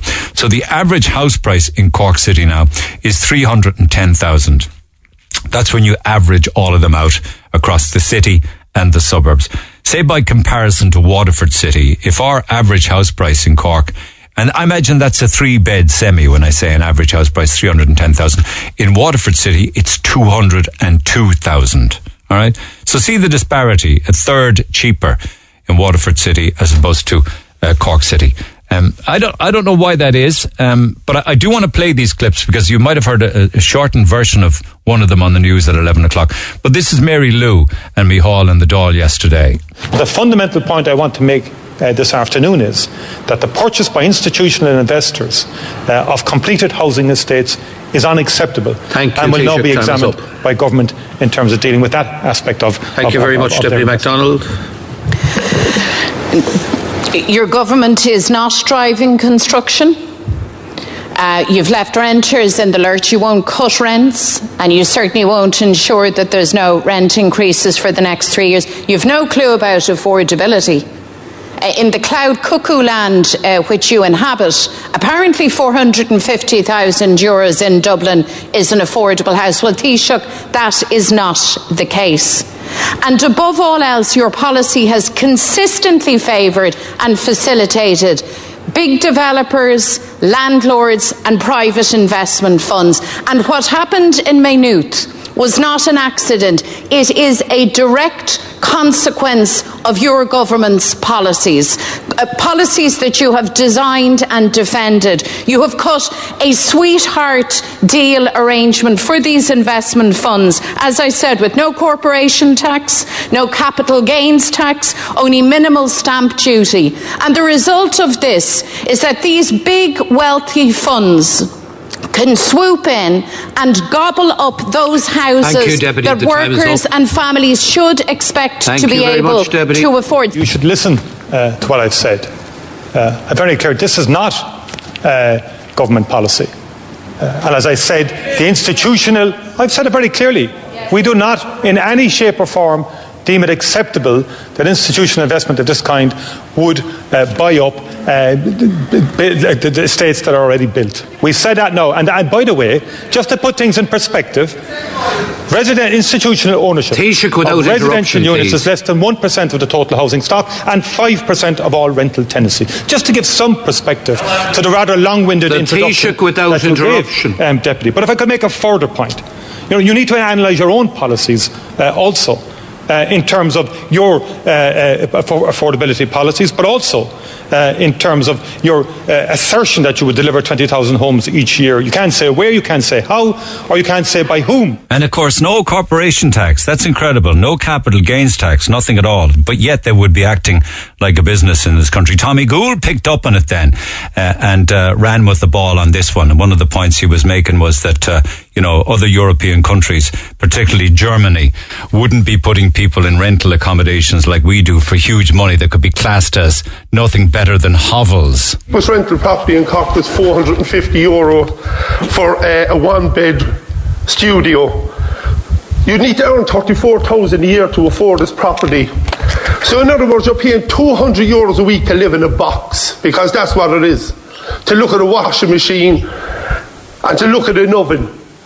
And another property for €900 has the kitchen countertop doubling as a bedside table.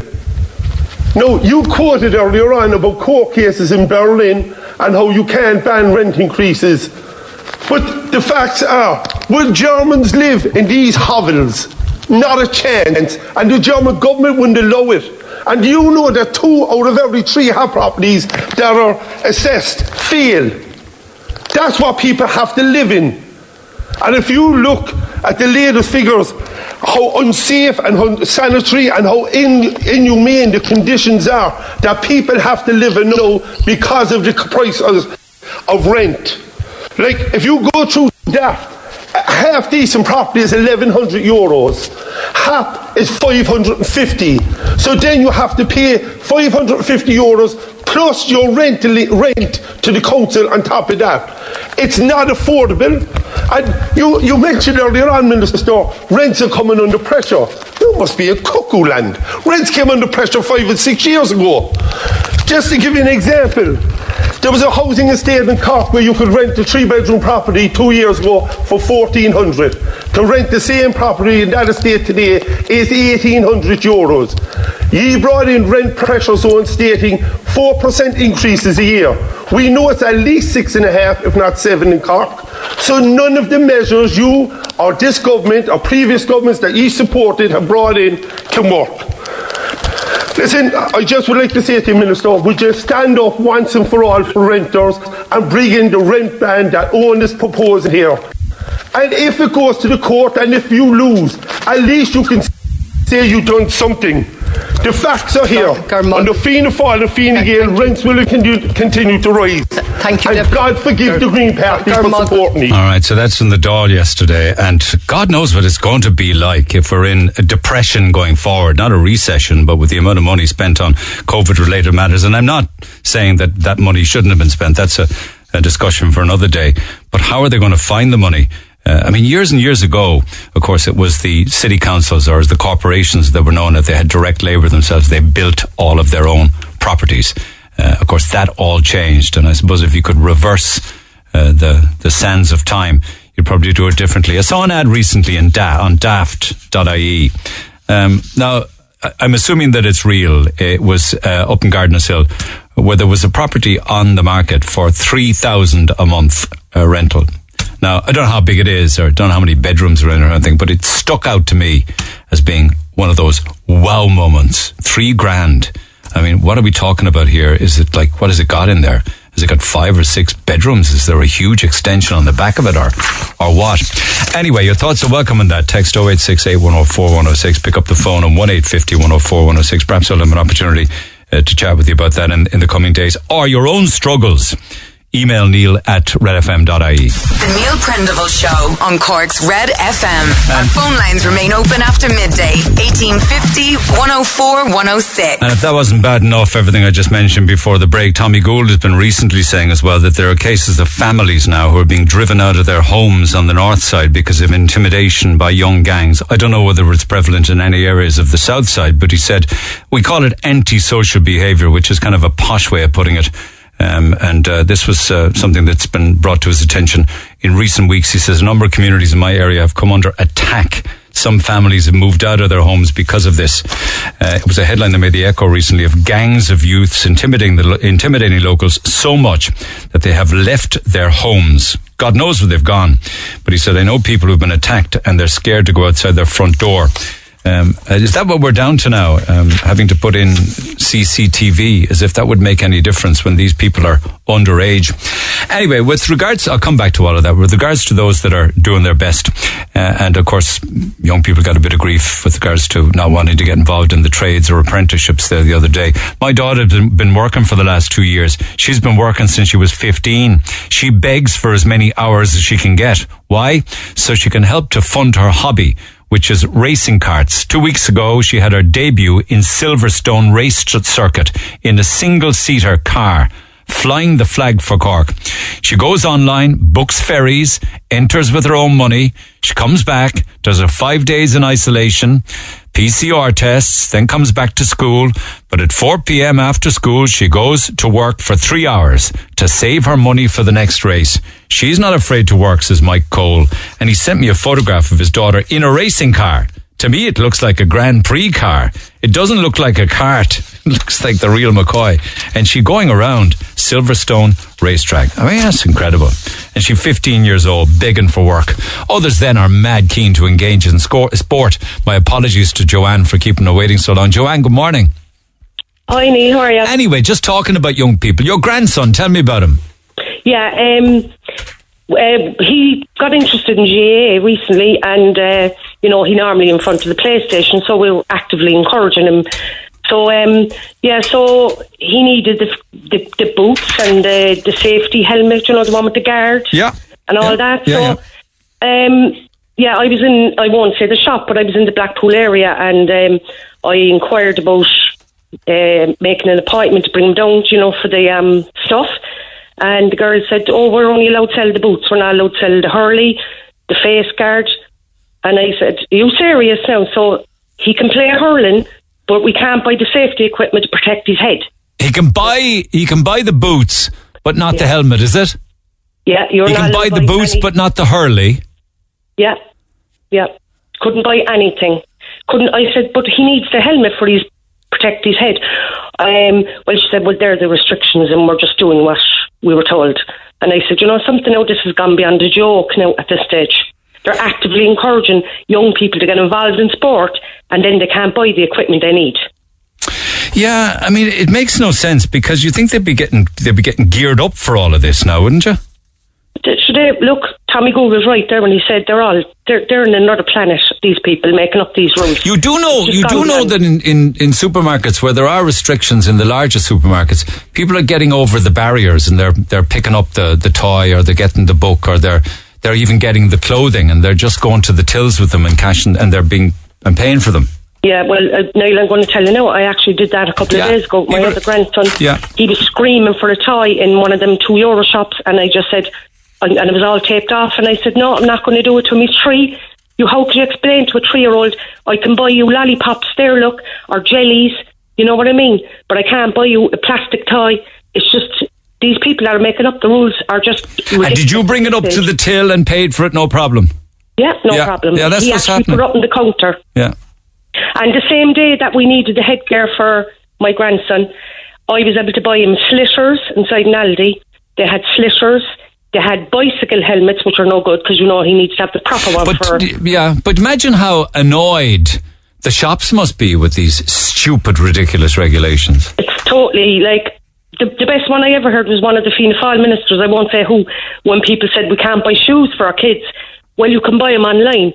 And I rang in and I said, well, I never knew they can measure your child's foot online now too, can they? Yeah, insane. There's no thinking here. It's just, and people are not questioning it. They're just sitting back and taking all this.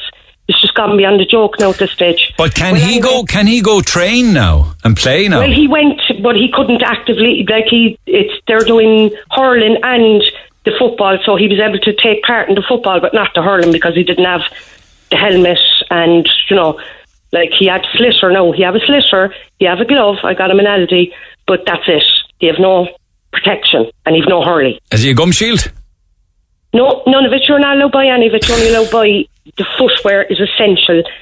But you're in the shop, and you physically can see these things, but there's only certain things you can buy and other things you can't. Yeah, that's my point. I can understand your frustration. And he wasn't the only child up there in the training pitch the other night that had no equipment. But people are just not questioning it, and they're just, as usual, the fight's gone out of the Irish. I think we're just sitting back and we're taking all this bullshit. And people need to say, Yeah, but you're nearly there. 17th of May, all the shops will be open. But he could have a head injury by then, you know what I mean? And who's going to... Then I'll be going to a barrister then about that, So there's consequences for all these actions. Apparently they're selling helmets. Isn't this extraordinary? They're selling helmets and hurleys in Aldi. Yeah. Bizarre, isn't it?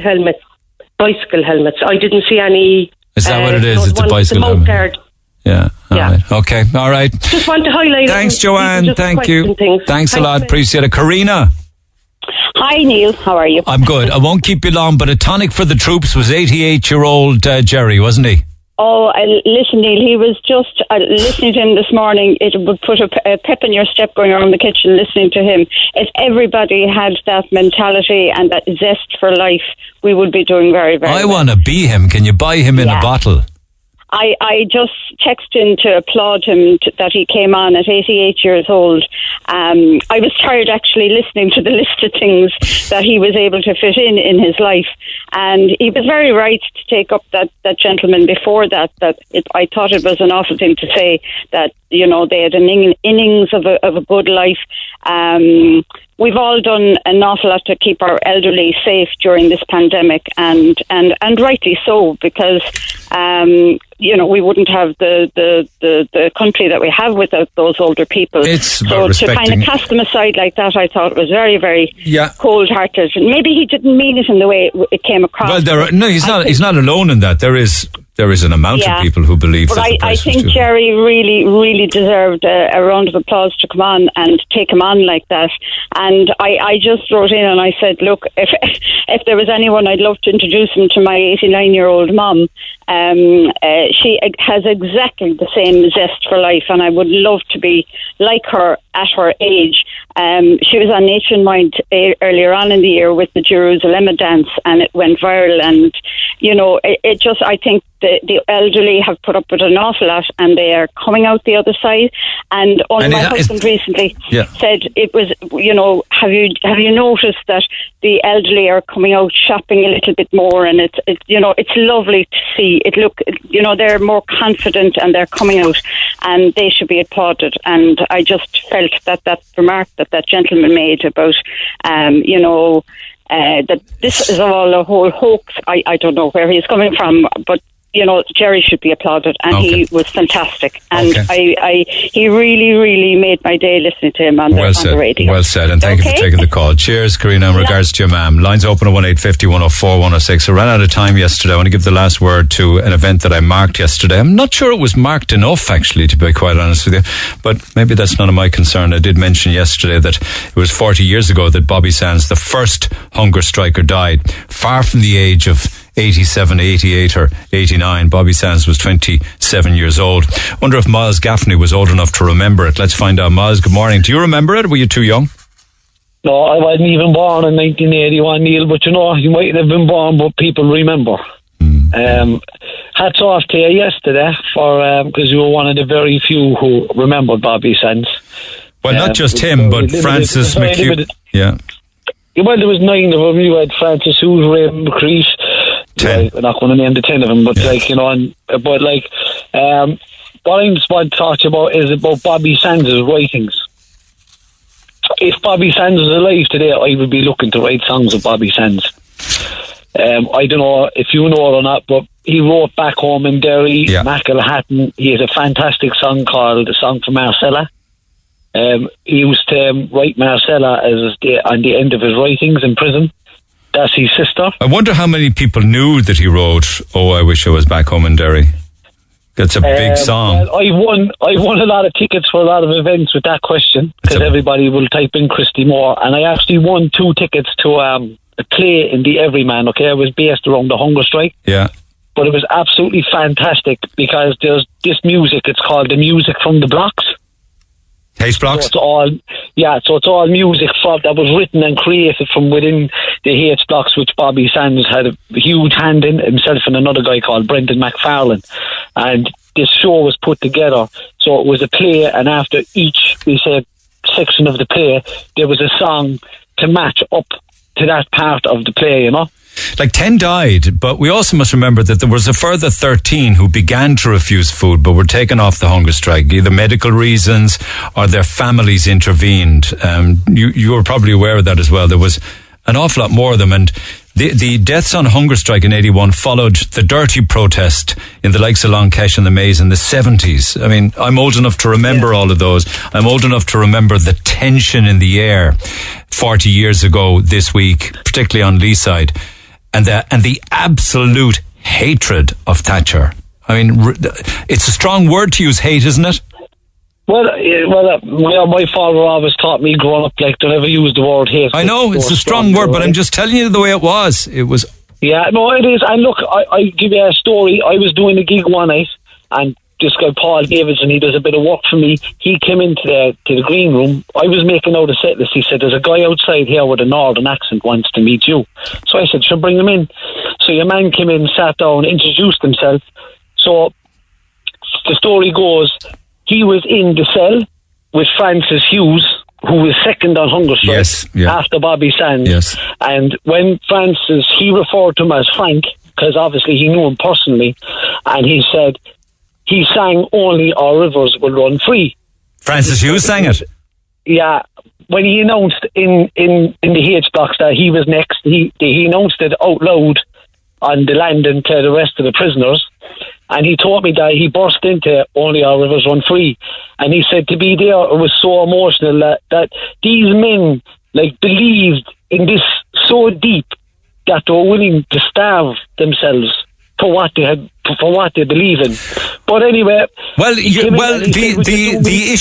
issue stemmed from they didn't want to be classed as criminal prisoners. They wanted to be classed as political prisoners, not unlike Mandela on Robben Island, actually. No, but he went away and he says to me, will you sing Only the Rivers Run Free tonight? And I said, it's not on the set list, I said, but if I can get it in.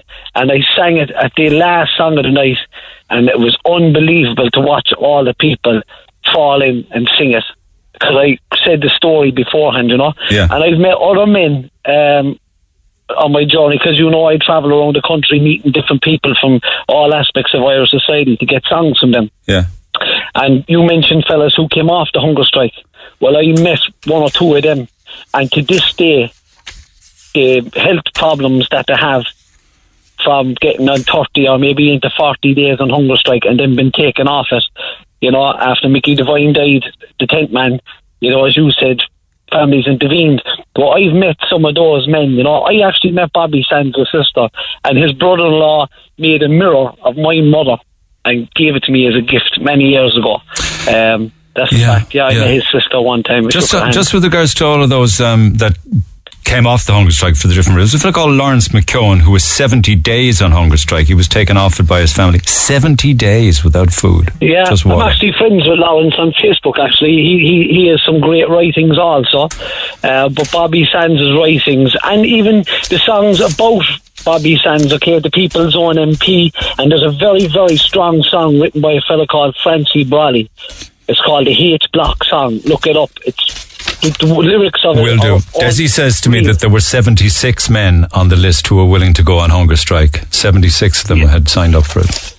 Yeah, and there's a man gave me a song a few years ago by the name of Johnny Lane from Charleville, and it's called No Criminal in Me. Now, I changed the words of it here and there, and I asked Johnny only last week, I said, Johnny, he said, there were so many songs, he says, written about Bobby Sands, he says, but there was never a song written from within the eyes of the man and what he saw. And Johnny wrote the song No Criminal in Me, and I recorded it actually a few years ago. But all right, let's have a listen to that. I'm going to love you and leave you. Interesting text here. There is a street in Tehran, in Iran, Tehran capital, where the British embassy is located. It was renamed from Winston Churchill Street to Bobby Sands Street. And I also think somebody says by text there's a Bobby Sands Street in Paris. Yeah, in Paris, yeah. And it just there's should we have one? Because in Cuba, of course, right. Of course. Okay. I mean, look, that's a long, hard slog debate. But there's definitely streets in Cuba named after hunger strikers. All right, okay. Maz, thank you so much. I'm glad I squeezed you. I appreciate it as always. You always have a lot to offer. Thank you for the great Maz Gaffney. Lines will stay open at 1-850 104 106. You can text 0868 104 106. Have a good day. I'll see you tomorrow. Thanks for listening to this Red FM podcast. Don't forget to subscribe and check out redextra.ie for more great Red FM content.